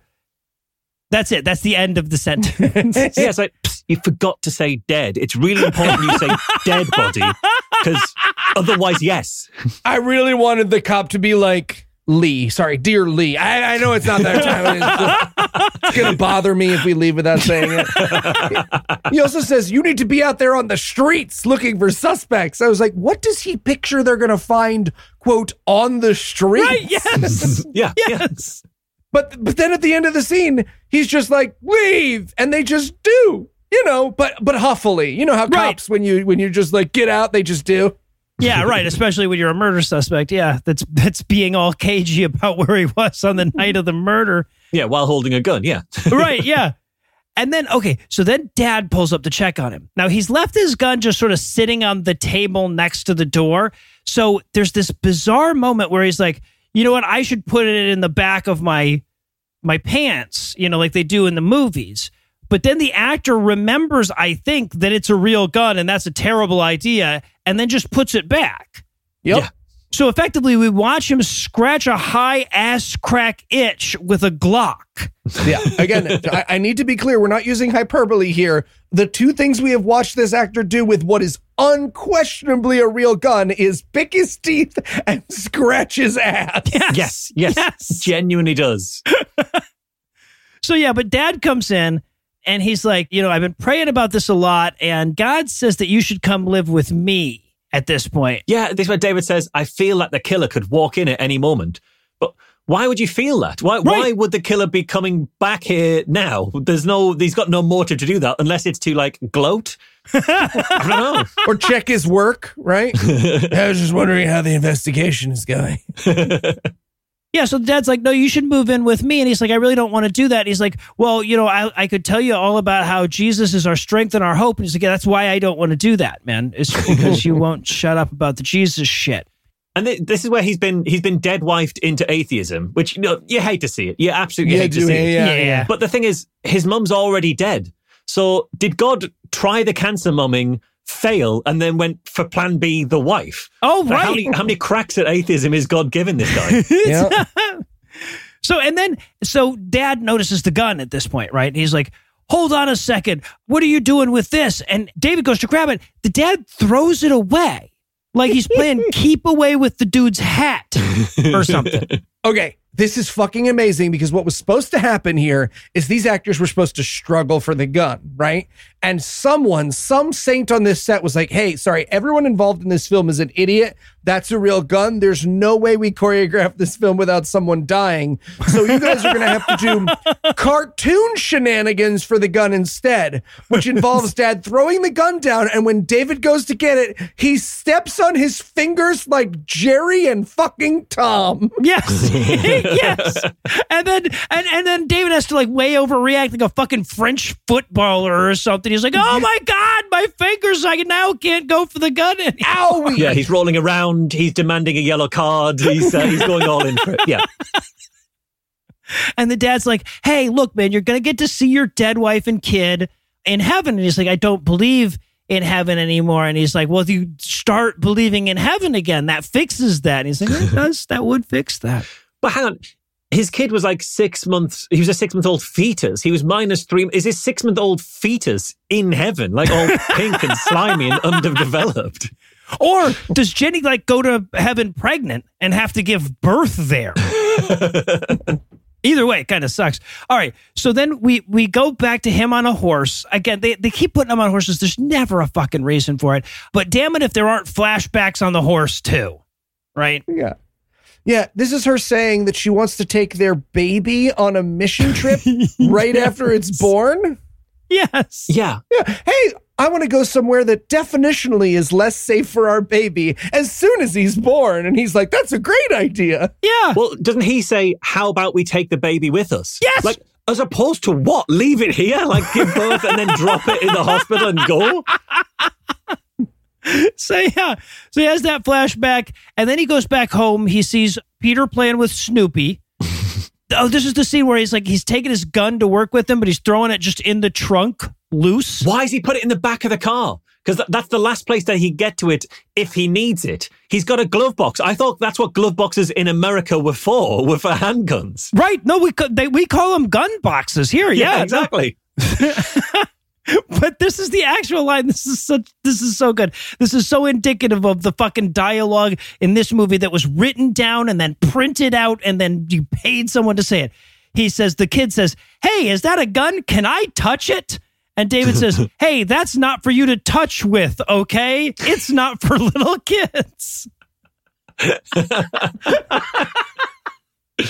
Oh, God, people, it was just 2 hours of that. And then so he drives off. Peter gives him a very, "I'm glad I shot your wife" look, right? This is the moment where we're supposed to go like, wait, did the kid do it? Yeah. Can't fuck his wife. Can't play with his gun. This dude won't let me do anything. And then I guess this is supposed to be David's Oscar clip. It makes no sense in the movie, so I'm assuming that he thought this one was the one that was going to win him all the awards. Because this is the scene where he's walking by that fountain. He gets a phone call from we don't know who. And for reasons that we don't know, he just starts screaming, "They think I killed my own wife," in public. But they don't think that. All they said was, "You've refused to tell them stuff that would rule you out as a suspect. Just tell them that you are like where you were. You've got a rock solid alibi. Why are you hiding that?" That is fucking weird. Right. Yeah. But then he screams into his phone that he's going to find who did that and kill them. Again, just cries that out in public. And then he goes to a fucking Korean barbecue to meet Braden for lunch. Which is the weirdest choice. So strange. First of all, hot pot is a fucking insane choice in the middle of a vengeance movie. Right? It's like, okay, do you guys know how this works? No, do you mind showing us? Okay, so we got a variety of meat and he might as well go to literally Benihana and be sitting there brooding while they make a fucking onion volcano in front of him. This is a tiny notch below Benihana. But it's incredible because he's at a Korean barbecue. So this movie has been set between a Taekwondo dojo and a Korean barbecue. Was this film paid for in part by the Korean Office for Cultural Impact? If the killer turns out to be Jungkook from BTS, we'll know that's what this was. So he goes to have Korean barbecue with Braden, and there's just this hilariously large number of plates on the table. I paused it. He's ordered 11 dishes and he's spooned some of them onto David's plate before he got here. Yes. It's so silly. Look, Korean barbecue is delicious, but this is such a silly. I mean, they might as well be doing like, when you can go to Ethiopian place and get that big bread thing in the center of the table that everyone dips into it's too festive. It's significantly too festive. It reminded me of the scene in Pretty Woman where Richard Gere just bought her one of everything for breakfast or whatever. It had that kind of a feel to it. Yeah. So, and then they sit down to their Korean barbecue and Braden's like, "So, did you figure out who killed your wife yet?" And he's like, "Nah, no clues." And he's like, "You know who I would frame? I think did it is Jenny. Remember the AI sister-in-law? She was super jealous. That was her whole personality." Yeah. And so David leaps to his feet as though he has just been shown bloody fingerprints and a video and storms out of the restaurant. So apparently he was just going to go and accuse the first person anyone suggested. Yeah, right. Yeah, 100%. And as he storms out, and again, this shows you how this film was financed, he storms out of the door of the restaurant, and we linger for a while on the door of the restaurant, which includes the name of the restaurant, the phone number for the restaurant, and the restaurant's opening time. And it's so clear.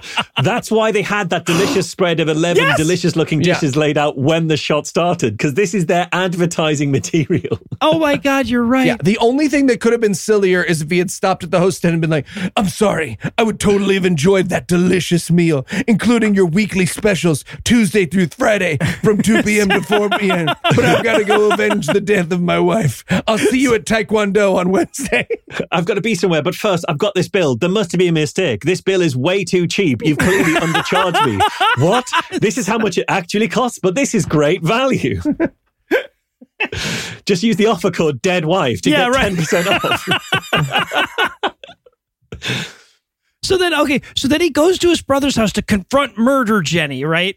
he storms and he's got his gun, right?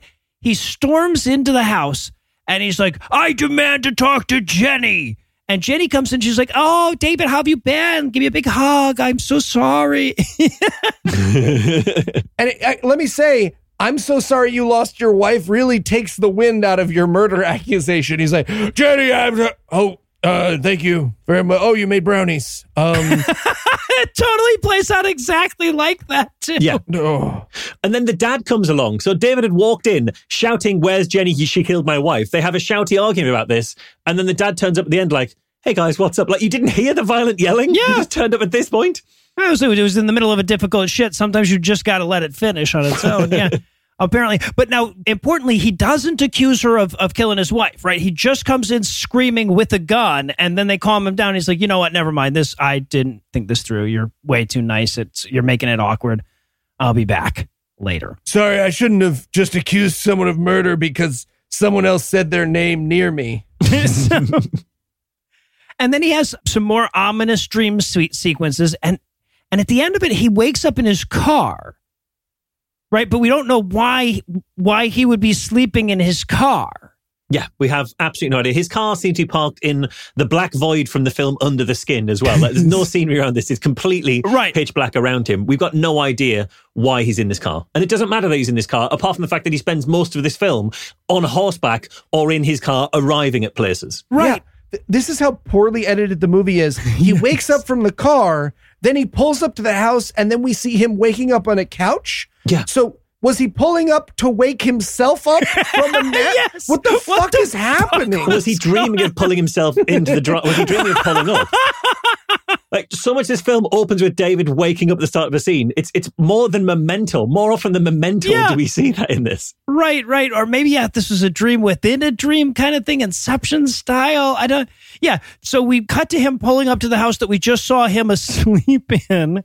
And Peter, the neighborhood kid, comes to talk with him, and he's like, hey, man, just so you know, if the plot is that you're trying to find the murderer, I would be happy to be your pint-sized sidekick. Yes. Hey, I'm really sorry about Jacqueline. She was like amazing spank bank material. So, and I really wanted this kid to help hunt the killer. It's like a kind of a Batman and Robin situation, like a cop and a half with Burt Reynolds. I really wanted that for the rest. Absolutely. But we find out this kid has been like, he knows what's been going on because his parents told him about it. Yeah. And I like the idea that his parents are just casually chatting about how David is trying to find the killer. Like, they're at the window, the neighbors with the curtain twitching. Oh, I see that David fellow's back from the Korean barbecue again. I expect he's acting out a bloody vengeance for the deaths of his wife and unborn children. Also, the people at number 16 who put their recycling out on the wrong day again. It's all happening in this cul-de-sac. So he goes inside his house. There's this great moment because he walks by and there's this big picture of Jesus hanging up over his mantle, and he looks at it and he's like, all right, you'll stay up for now. Well, have you seen how high his mantle is? It's above his eye level. It is genuinely above his eye level. The mantle of the fireplace. Yeah. Like, he'd have to tippy-toe to get one of those vases down. It's just, why would anybody want that in their house? Well, yeah, because then he does, right? Because he takes down the Jesus picture and starts yelling at it. Yeah.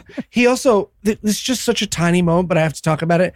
These people are garbage. So they have one of those super duper expensive massage chairs. Oh, Jesus. And he flops down into it, but it just looks like he has a Nintendo Switch glued to the arm of his chair. Yeah, I genuinely thought it was a tiny TV screen. Yeah, it's just so honestly, based on this movie so far, I was sure he was going to be like, I got this at Sharper Image for only $2,100. It has over 55 settings and can work for more than an hour. But nothing can work the tension out of my body now that my wife is gone. At this point, if there were a Christian movie made up entirely of filler of other Christian movies, it's this movie. Okay, yeah. That would make a lot of sense, actually. So, yeah. So then he's like, you know what? This movie's not going anywhere. I should go upstairs and examine the crime scene for the first time in the film. Right? Feels like he would have thought of that by now, but he hadn't. He goes upstairs. There's this moment where it's like, oh, can he bring himself to go back in there where he found his? Oh, he can. He's already going in. Never mind. Sorry to get the music all built up. He can because the bedroom up here, the master bedroom suite, is too spacious to resist. Yeah, even with that minaret right outside the window, it's still fine. It's still lovely in here. Look at all this sunlight. Oh my gosh, gorgeous. But this is where he finds Jenny's earring sitting on the ground. And I called this. I called You it did. from when we focused on the earring. Then when he went to see Jenny, I even wrote, she's not wearing an earring. I'm fucking Sherlock Holmes here. And then you found the earring. But then I thought, oh shit, there's 35 minutes left in this. It's a plant. It's got to be a plant. It's going to be someone else. Yeah. So I saw this whole thing coming. Well, because you're Sherlock fucking Holmes. Yeah. All right. Well, I'll tell you what. Marsh nailed his prediction, and we're all happy to learn that the scenes do sometimes connect to one another in this movie. So we're going to pause on a high note. But first, let me have Act 3, the hard sell. Will the movie ever explain the guy who shot at him? Will the fact that they do karate ever factor into the story? Will we ever hear anything at all about Paul the carjacker again? Find out that the answer to one of these questions is yes when we return for the gangly conclusion of 70 times 7. And those mangosteens, are they fresh? Okay, well, what does the shipping label say? Yes, I will hold while you check. Is one of you on the phone? It's been busy for like 20 minutes. Wait, sorry. Does the Podcastiverse house have a landline? Apparently, yes. Anyway, it's Eli. He's been ordering all the fancy cooking stuff that he learned on Masterclass. Wait, what's Masterclass? With Masterclass, you can learn from the world's best minds, anytime, anywhere, and at your own pace. You can learn how to skateboard from Tony Hawk, improve your chess skills with Gary Kasparov, or learn cooking from Gordon Ramsay and a bunch of other famous chefs. With over 180 classes from a range of world-class instructors, that thing you've always wanted to do is closer than you think, including fancy cooking, apparently. Sorry, did you say a Cornish game hen? No. Chris, I need an Istanbulian game hen. Yes, I'll hold again. It's true. I was a Masterclass customer even before they became a sponsor. I love their cooking classes, but they also have classes on everything from comedy to magic, which is why I, Eli Posnick, personally endorse it as a product. Yes, Chris, what's the word on those hens? Thank you. I highly recommend you check it out. So this holiday, give one annual membership and get one free. Go to masterclass.com/awful today. That's masterclass.com/awful. Terms apply. All right, then. Good to know, I guess. So when is dinner? 4 to 6 months. It depends on custom with the hens. I think I'm going to just order a pizza. Lauren! What is it, David? Yeah, David, what's the meaning of this? How could you? How could... What do you mean? You killed Jenny! No, I didn't. Oh. Okay, sorry about that. See you around. Okay. Well, that was weird. Yeah, I can't believe David would just accuse you of... Lauren! David? I'm back. You were the last to see her. Why? Why did you kill Jenny? You killed Jenny. David, just because she was the last to see Jenny doesn't mean she killed her. Oh, it doesn't? Never mind then. Sorry, I'll see you guys around later. Doesn't mean that at all. Also, if you've got any evidence you want to handle now so you can just stop walking back in here, you should ask right now. Nope. I'm good. No more evidence. You sure? Yep, all good. Okay.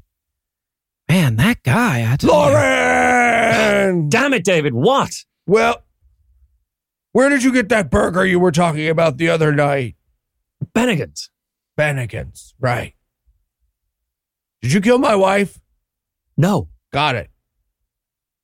Okay. And we're back for still more of this shit. And we're going to rejoin the action with David getting pulled over on his way to revenge murder Jenny in what may be, and I know how stiff the competition is, the most useless scene in the entire goddamn movie. Yes, it is. Right. This was here to prove to us that they had marked police car kind of money. Right, but I don't think they did, because later we see a very long lingering shot of the logo of Douglas County Sheriff's Office police car. And I think, again, this is yet another promotional shot that they've managed to get just comped in their film. All right, look, if you're going to use Douglas County, I want you to show a full pullover speed trap situation. But our cops need to look like they're the good guys, all right? I wanted to really... Yeah. I want him to check in multiple times. Yeah, we're going to use this as evidence to the media that not every traffic stop ends in us shooting someone, because we've had a patchy record of least, but we can do it. Yeah, no, that is actually way better than my theory of he just drove real fast through residential neighborhoods until somebody pulled him over. But yeah. But yeah, so they pull him over, check his license, let him go. This never comes up again in any way whatsoever. it doesn't even make him too late. Like, I really wanted him to be delayed. He's gone to Jenny's house. I wanted him to be delayed by the cop and get there too late. And now Jenny's dead as well. It's, how does this keep happening to me? But nobody runs. He walks into the house, gun in hand, and he screams, "Jenny, how could you kill my wife?" And she's like, "I didn't is how I did." Yes, you did. No, I didn't. Yes, you did. He says, "I have evidence." Well, if you listen carefully, he shouts, "I have an evidence." Yes, an evidence. Yes. Now, to be fair, Christians don't know what that word means, just as sort of like it's a prerequisite to Christianity. But what he has is her earring, which could have wound up in their bathroom in more ways than she dropped it while shooting my wife to death, right? Yeah. And I think that's actually quite a difficult way for her earring to end up there. Like, she was the shooter and her earring just fell out in the bathroom and she was so careless as to not notice and not check and leave evidence around. That's right. The least likely way for that earring to get there.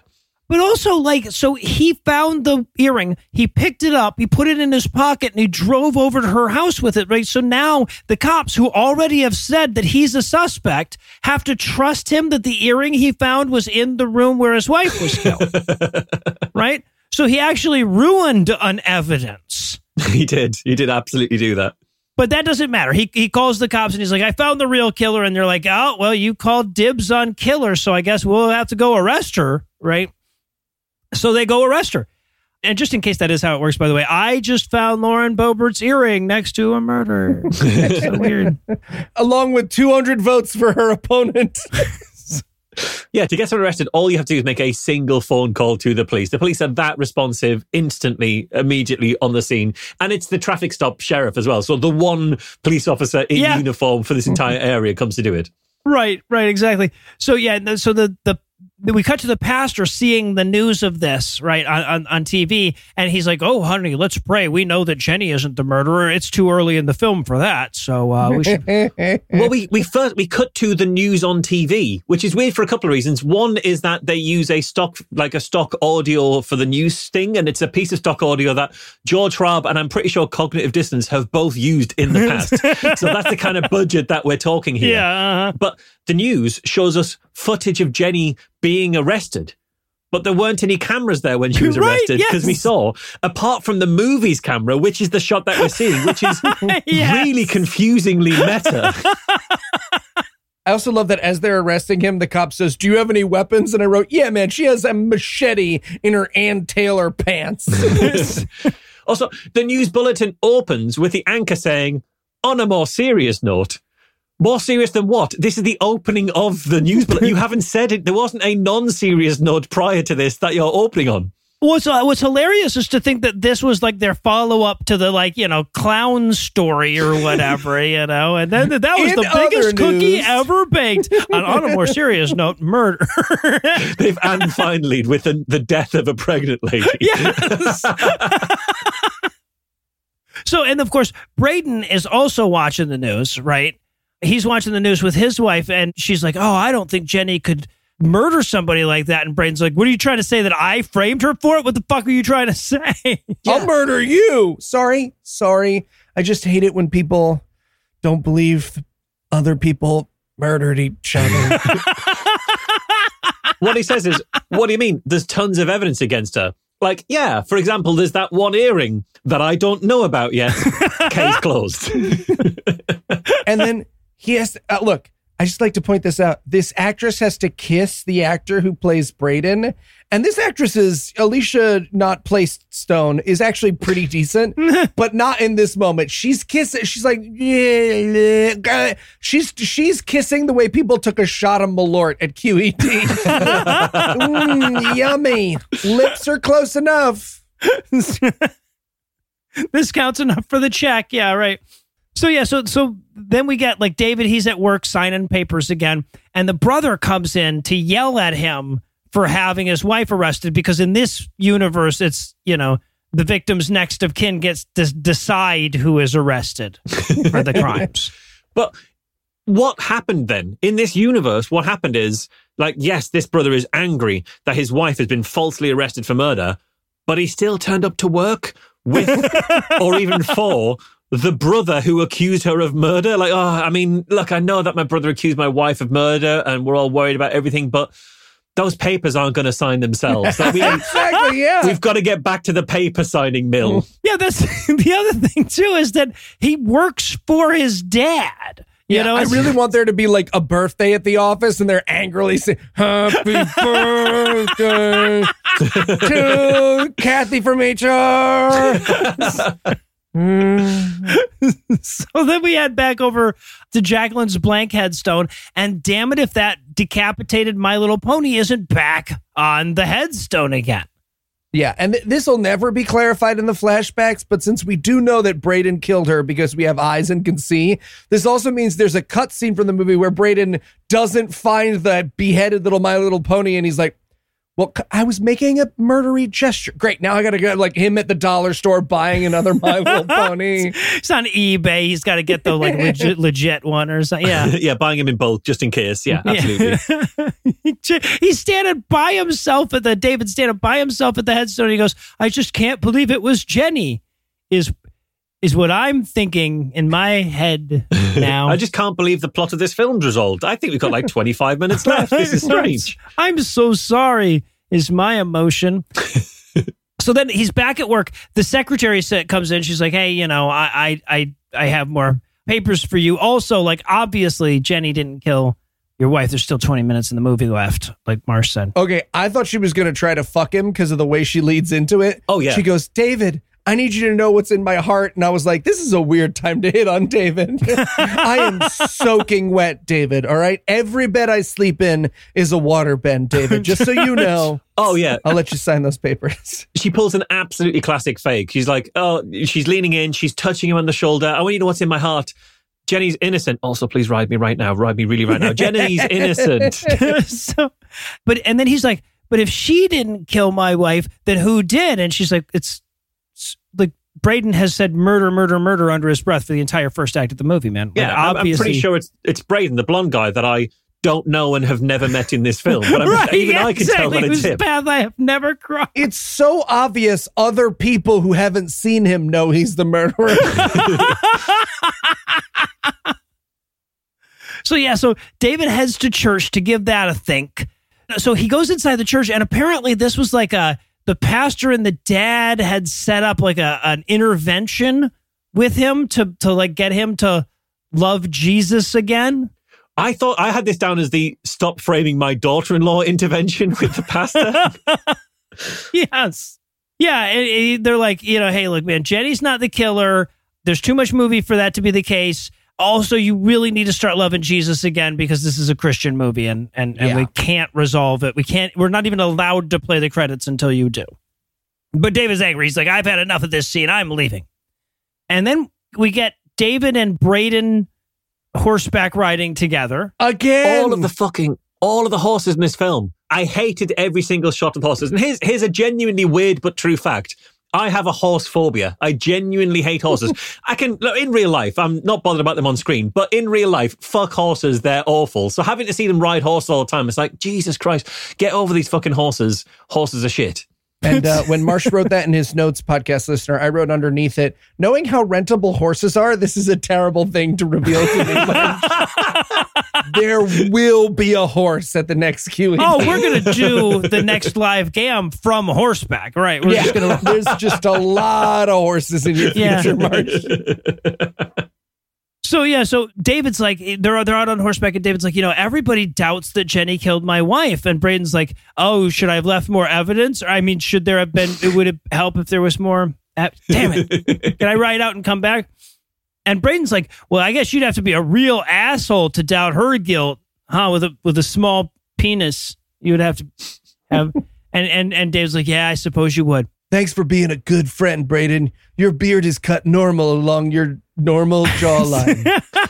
That line about the thanks for being, it's like, Braden, thanks for being the guy who definitely didn't kill my wife. It's a real comfort to know you definitely did not kill my wife. Really helps. And now, okay, so then we get another horsing scene This time with David and his dad. Why are they having this conversation? They don't need to have this conversation on a horse. They could be having this conversation they could have it in a car. They love being cars. They love to ride places in cars. Yep. Have the conversation. Have it on a phone while you are both driving to the same location and we can see you driving whilst on the phone. Have that instead. Okay, I have to point this out because Marsh wrote in his notes in 2 scenes ago that he is afraid of horses. And the movie, as though it heard him, will escalate the amount of unnecessary horses throughout the film. So much so that when the cops burst in to arrest Braden at the end, I expected one of them to be a horse. Yeah. Like when the credits go up, every one of those credits is on the back of a horse. Going, Yeah, right, why did they right, put his exactly. name on a horse? His name didn't need to be on a horse. It goes up by itself. So yeah, but Dad tells David, he's like, I know a little something about dead wifing. I've been doing it for a long time right now. Yeah, like, hey, son, come on, it's fine. You're in the Dead Wife Club now. It runs in the family down the male line, like in Teen Wolf. That's how this goes. It would run down the female line, but they tend to die, so it has to be down the male line. So we watch Braden pull up at his house. We watch him park for like a while, right? Now, like he pulls up and then he has to back up a little. He's like, no, I can get a little closer to the curb than that. So, and he gets out and David and him are going to have a conversation. He's like, oh yeah, these are the 7 trees that you planted for your, they haven't grown at all since that scene when you planted them. That's so weird because it's been months now. And again, this is just such a weird thing. Braden is like, hey, apropos of nothing, why don't you sell me this house?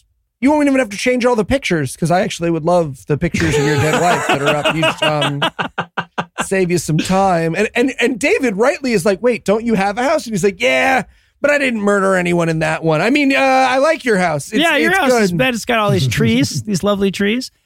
And then Peter the kid wanders over and he's like, hey, David, will you teach me how to play guitar? I mean, this movie can't end without you playing guitar 2 more times, can it? It's so annoying. And Braden runs away. Braden's like, oh, hello, I have to go. Kids, right? Always acting like they witnessed you murder someone. Oh yeah, Braden's like, anyway, yeah, I've got to go because my non-dead wife is sick with my non-dead kid. You know how it is. Oh, sorry. Right. Sorry, Well, my bad. honestly, the way it played in my mind was, oh, you're going to break out that guitar. I got to go. I have to leave now. Sensible motivation. Yeah, all makes sense. So yeah, so David is guitaring again, right? Like we get him sitting by himself playing his favorite 3 chords. He's playing guitar again. Like if he was playing guitar while on horseback, while arriving somewhere at the start of a scene, it would just be this movie in microcosm. But Peter the kid shows up and he's like, hey, can you teach me how to play guitar now? And he's like, I sure can. Just watch me play and I won't tell you anything at all about what I'm doing. He's like, that's how learning works. That is how learning guitar works. This kid just walks into his house. Like out of nowhere, this weird kid has got into his house. You know what? That's the kind of lax home security that gets your wife killed, man. Come on, sort those locks out. And he says, oh, apropos of nothing, on the night your wife died, I saw everyone who came in and out of your house. And he goes, oh, good, because there's only like 8 minutes left in the movie now. Yeah. And it's only been months since my wife died or something. You didn't want to mention this to anybody? Not even to your curtain-twitching parents who could have told someone? Right. Yeah, exactly. But he's like, yeah, I saw that lady, Jenny, she came and then she left and your wife waved to her. And he's like, wait, was she dead when she waved or no? And he's like, no, she wasn't. And he's like, did you see anybody else come? And he's like, yeah, man, your blonde friend that goes murder, murder, murder all the time. He showed up afterwards. Yeah, I saw the blonde guy enter and he was carrying a gun and a sign that says, I'm here to kill this guy's wife. But, I thought nothing of it at the time. Like, this exculpatory evidence arriving this late in the case, it's like Serial all over again. Like, Thomas Smith is going to go crazy on Facebook about how Jenny still clearly is a killer. It's still clearly Jenny. I don't care what evidence comes up, it's clearly Jenny. So he's like, here, go play with this guitar, Peter. I have vengeance to carry out. So he goes down to the basement with a sledgehammer, break that floor open or whatever. Honestly, if this turned into like a John Wick scene of like him killing his way to Braden, I would forgive an awful lot. But he has to kill his way through his family for some reason and a bunch of horses. Hey, if he's killing his way through a bunch of horses, I'm suddenly back on board. There you go. So we cut over to Braden's house. His wife is cooking, but she burns herself because she forgets how convection works. So fucking dumb. Nice spice rack, though. Both Marsh and I were like, ooh, spice rack. It's a really nice spice rack. It's lovely. It rotates around, but it doesn't rotate around like it feels like it would take any amount of energy to move it, but it feels like it rotates exactly the right amount to where you want to go. It seems very intuitive. I like it. Yeah. Like perfectly nice. counterweighted. When we started this podcast, we used to talk about people's asses and dicks, and now we're like, ooh, spice rack. Yeah, we've gotten older. Yeah, you used to have a listener who would tell you where like the actress's boobs were on film. Now they're just going to send you like where you can buy the spice rack. It's it's available at this place. Yeah. Come on, Jackie. So she goes to look for a towel to dry her burn on. No idea. But under the towels in the bathroom, that's where Braden keeps his secret I killed Jenny stash. Yeah. And let me just stop here for a second to say that whatever comic hyperbole I was going to try to come up with to be a ridiculous I killed Jenny stash, the movie is so much sillier than that. It's a confession note. Yeah. Right? He's got a confession note. He's got Jacqueline's key necklace, the one that was the key to David's chastity belt. Oh, I missed that. Yeah. And he's got pictures of Jacqueline and David with David crossed out in a ludicrous way. It's an I killed Jacqueline shrine is what he's got here. Really? Yeah. Well, he's going to put it all together in a lovely scrapbook eventually. He just hasn't gotten around to in the bathroom, right there in the main bathroom by the piles of clearly fancy soaps and hotel miniatures he's stolen. Right, yes. But it's 2 towels down in the stack, right? It's just like, well, I can't imagine that she'll need 2 towels on the same day. But she reads the note, and meanwhile, Braden comes home. He sees the abandoned pot, right? And he's like, oh, well, this has some very like end of the movie vibes going on here. So he heads upstairs to find her. We start hearing like heartbeat noises in the background. We cut to David. He's driving there just as fast as he can. He calls his brother and he's like, hey, I found the real killer and it's not Jenny.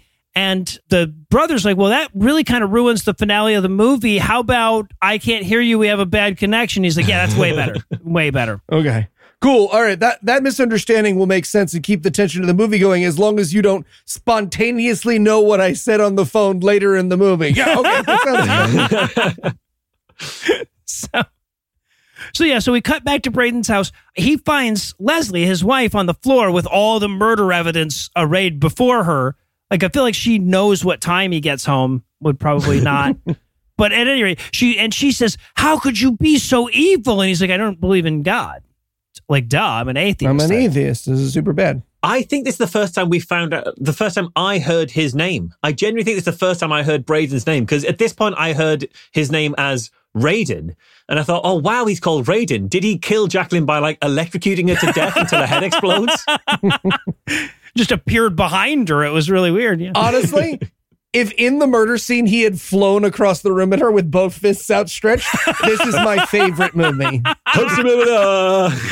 No, so yeah, actually, Marsh, I knew his name because I checked the IMDb page at a certain point because I had to keep writing down karate friend, and I wanted to stop doing that. Yeah, I tried that, but every time I did, Google just told me 490. It's like, oh, Jesus Christ, I know what 75.7 is. 490, man! But yeah, the first time they mention it is actually like 2 scenes earlier when the secretary says, well, maybe it was your best friend. And he goes, Braden? That's the first time the name ever appears in the movie, I do believe. Yeah. So she's like, how could you kill Jacqueline? And he's like, now I might have to kill you too. And she goes, like you killed Jacqueline? And he's like, yeah, well, yeah, I said 2. Yes, obviously like that. I wanted this conversation to be an infinite circle where he's just like, yeah, but now I'm going to kill you like Jacqueline. I'm so confused. Are you doing like a rabbinical question must answer a question thing? Yeah. Or are you doing like the end of Doctor Strange? Whereas if you just keep asking a question and I keep answering in an infinite loop, we're trapped here forever and no one dies. Right, is that what you're trying to do? So yeah, so we flash back to the night of the murder, right? And we see, and nothing happens, right? He just walks into the bathroom and he's like, hey, Jacqueline, I love you. And she's like, yeah, no, I know. We did that at an earlier scene. He's like, now I'm going to shoot you to death. And she's like, oh, don't shoot me to death. I will say, if you bring a handgun to your love confession, I don't think you're there for love. No, that's fair. That's fair. but then we cut back out of the flashback. We cut over to Brother, right? Brother's going like, oh, you know what he said on that staticky call? I found the real killer and it's not Jenny. That's probably what he was saying. Now that I think about it. Sorry, that guy didn't have Mint Mobile, but now I understand because he was on radio delay. And he's saying this to Jenny, and Jenny seems really relaxed talking about David and what's been going on when David just had Jenny arrested for murder. And she's like, oh yeah, how is David? How is he doing these days? Is he all right? Yeah, right. But then we cut back to David. He's showing up as, I guess, Braden is tying Leslie's hands behind her back, as is the prerequisite to murder. I guess. This murder's going to involve tying you up for some reason. So just then David comes in and he says, finally I can confront you. And he's like, no, I still have to have one more Jacqueline flashback to sort of like flesh out that My Little Pony thing. Yeah. That was from when we were kids. Yeah. Together. Also, I really wanted them to come out of the flashback and he's just gone. And he's like, shit, he distracted me with the flashback. God damn it, Braden. But did we see the My Little Pony in the flashback? Because he handed her a flower and I tried to watch it. And I was like, I can't see a My Little Pony there unless the version I was watching was different. Like I got a European cut where they weren't allowed to show you like decapitating My Little Ponies or something. No, I don't think that. I think we're supposed to think that he messed up her horse and he's apologizing for it. I think they actually cut the scene where that happened from the yeah. Which is incredible. Like we see him put decapitated My Little Ponies on her gravestone multiple times, and we never actually find out why. No. Yeah.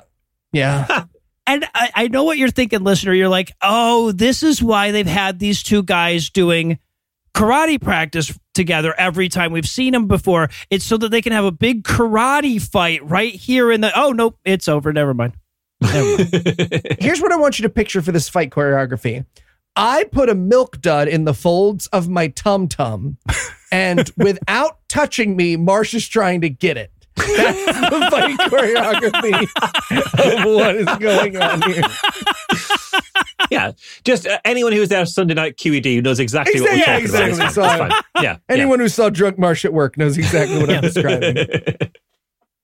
So Braden eventually he gets the gun, and then David gets the gun back from him, and now he's going to shoot him. But then he realizes that he still has to forgive him 489 more fucking times before he's allowed to do that. Well, 488 and a half if you count the unborn baby. No, I was so sure this movie was going to end with him just being like, all right, Braden, 488 left to go. Bud. Yeah, right. No, but he basically does, right? He says, I forgive you. You killed my wife and my baby, and I still forgive you. And Leslie, the wife, is like, well, I don't. I'm going to strangle your ass. It's the best. Leslie's my hero. She's like, perfect misdirection. Choking me. Making me kiss you in multiple scenes. You look like a model for boys' t-shirts. Yeah, but David stops her before she can kill him. And then we see the screen blacks out for like a while, and then we get cops arresting Braden, but they're not arresting him lightly like they did with Jenny, because he's the actual killer. They're arresting him like a bitchy teenage stepson. They're like, hands behind your back. He's like, you don't wanna go. And then I swear this is how the movie ends. David's sitting in his driveway as he's tending his little saplings or whatever, and Peter, the kid, comes up with the guitar and he's like, would you like to play one more guitar song for us before this movie's over? And he's like, okay, I guess so. I guess if you absolutely need that fifth guitar performance, little boy, I can do it. And then again, just to clarify that shooting, literally the movie is seconds away from ending and we hear like, this is the news. That shooting was also Braden. Okay, sorry about that. Yeah, goodbye, everybody. Oh, it's so good. It's so good. We found out Braden killed her, and months ago he also hired a hitman to do a drive-by shooting on David, and that was unsuccessful, and that's that thing that you saw that time. Oh my God. Yes. The bad guy hired a hitman to kill David. The hitman shot at him once, missed, and was like, well, I mean, I guess you win some, you lose some. And just left and never did anything again. Hey, they call me One Try Charlie. I tried once. I'm gonna leave. if you want persistent, you've got to go up a level in terms of banding for pay grade here. Like, you only paid like a couple $100. This was like a one attempt, no further than that. You found me on Fiverr. Yes. The hitman, he hired the hitman, but he didn't pay him. It was just like, look, we'll film the execution, your attempted execution, and then you can use that in your corporate videos. And then it's a quid pro quo kind of thing, like we've been doing with the Airbnb. Throw in some Korean barbecue and I'm in. So I go back and delete best, worst, forgotten gunman from my fucking notes. Have to come up with something else. Don't worry, the movie gave me plenty of options. But this totally changes the balance of this film, because David was shot at by a hitman and told nobody. Right. And as a result, the person who hired that hitman killed his wife and child. It is David's fault. His wife and child are dead. I didn't even think about that, but yeah. I mean, to be fair, that hitman was at 489 forgivenesses. So if that hitman had tried 489 times, you better believe David would have taken him to task. So we get David back in church now, believing in God like he should. He monologues about the importance of forgiving. And then they pan up from the grave. He's standing at the grave, monologuing to her about how, all right, 487 to go, and then I'm going to kill a motherfucker. And then the camera pans up, and for one brief shining second, it's in focus, right? They happen to come across some leaves that are perfectly in focus, and then it loses focus and the credits come up. So close. So close.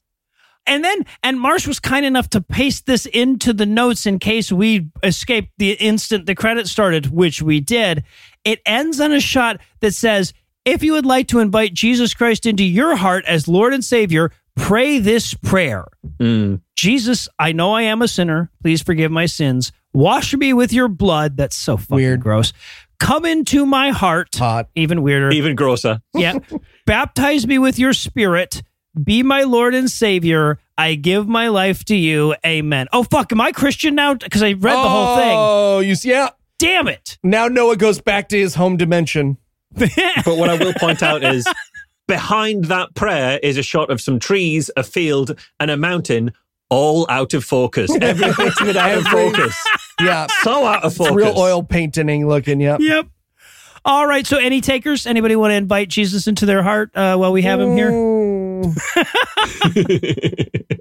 All right, well, then I guess that's going to do it for our review of 70 times 7, but that's not going to do it for this episode just yet, because we still need to tempt you back for some more. So, Eli, tell us, what's on deck? When a national tragedy turns into a personal vendetta for aspiring politician Cornelius Barlow, religion comes to the forefront of public debate. A national debate like so many that disguise the real agenda by using words like uniting, inclusion, and coexisting. Wait, is that the actual description of the movie? That's the actual description. Oh my God. Of we'll be watching one church. Oh no. Oh, I bet the writing's great in that one. All right. So with that to look forward to, we're going to bring episode 378 to a merciful close. Once again, a huge thanks to Marsh for helping out today. Be sure to check out the show notes for links to hear more from him. And perhaps even a huger thanks to all the Patreon donors that help make the show go. If you'd like to count yourself among their ranks, you make a per episode donation to patreon.com/godawful and thereby earn early access to an ad-free version of every episode. You can also help a ton by leaving a 5-star review and by sharing the show on all your various social media platforms. And if you enjoyed this show, be sure to check out our sibling shows, The Scathing Atheist, Citation Data, D&D Minus, and The Skeptic Crowd, available wherever podcasts live. If you have questions, comments, or cinematic suggestions, you can email godawfulmovies@gmail.com. Legal services for this podcast are provided by the law offices of P. Andrew Torres. Tim Robinson takes care of our social media. Our theme song was written and performed by Ryan Slotnick of Drafts on Mars. All of the music was written and performed by our audio engineer Morgan Clark and was used with permission. Thanks again for giving us a chunk of your life this week. For Eli Wright and Eli Bosnick, I'm No Illusions. Promise to work hard and earn another chunk next week. Until then, we'll leave you with a Breakfast Club close. Leslie gave her murder baby to Jenny in one of those two birds, one stone situations. Oh, nice. Henry eventually did learn which hole the penis went in. The Korean Baptist Church that agreed to sponsor this movie have no idea how good or bad it was because they don't speak English.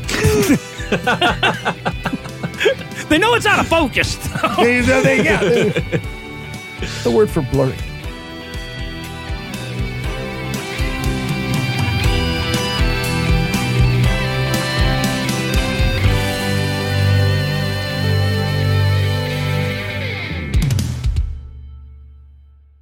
You playing God of War? Playing the new God of War? I'm not. Oh, you got to play it. Okay. Odin is upsettingly Jewish. He's fucking great. So they got Toby from West Wing to play him. Okay. And he's great. He's doing a great performance. Except Yeah. everyone in the game, and by that I mean the pixels on the screen are like, he's like, come on, I'm sure we can work something out here. And fucking Kratos is like, I think it's he's a normal amount of funny. Normal. Everything's good. I have my son here. Just, can you, we were going to have dinner. At one point, they like sit down for a meal, and I really wanted Odin to be like, is this kosher? Do you keep a kosher? The preceding podcast was a production of Puzzle and a Thunderstorm LLC, copyright 2022, all rights reserved.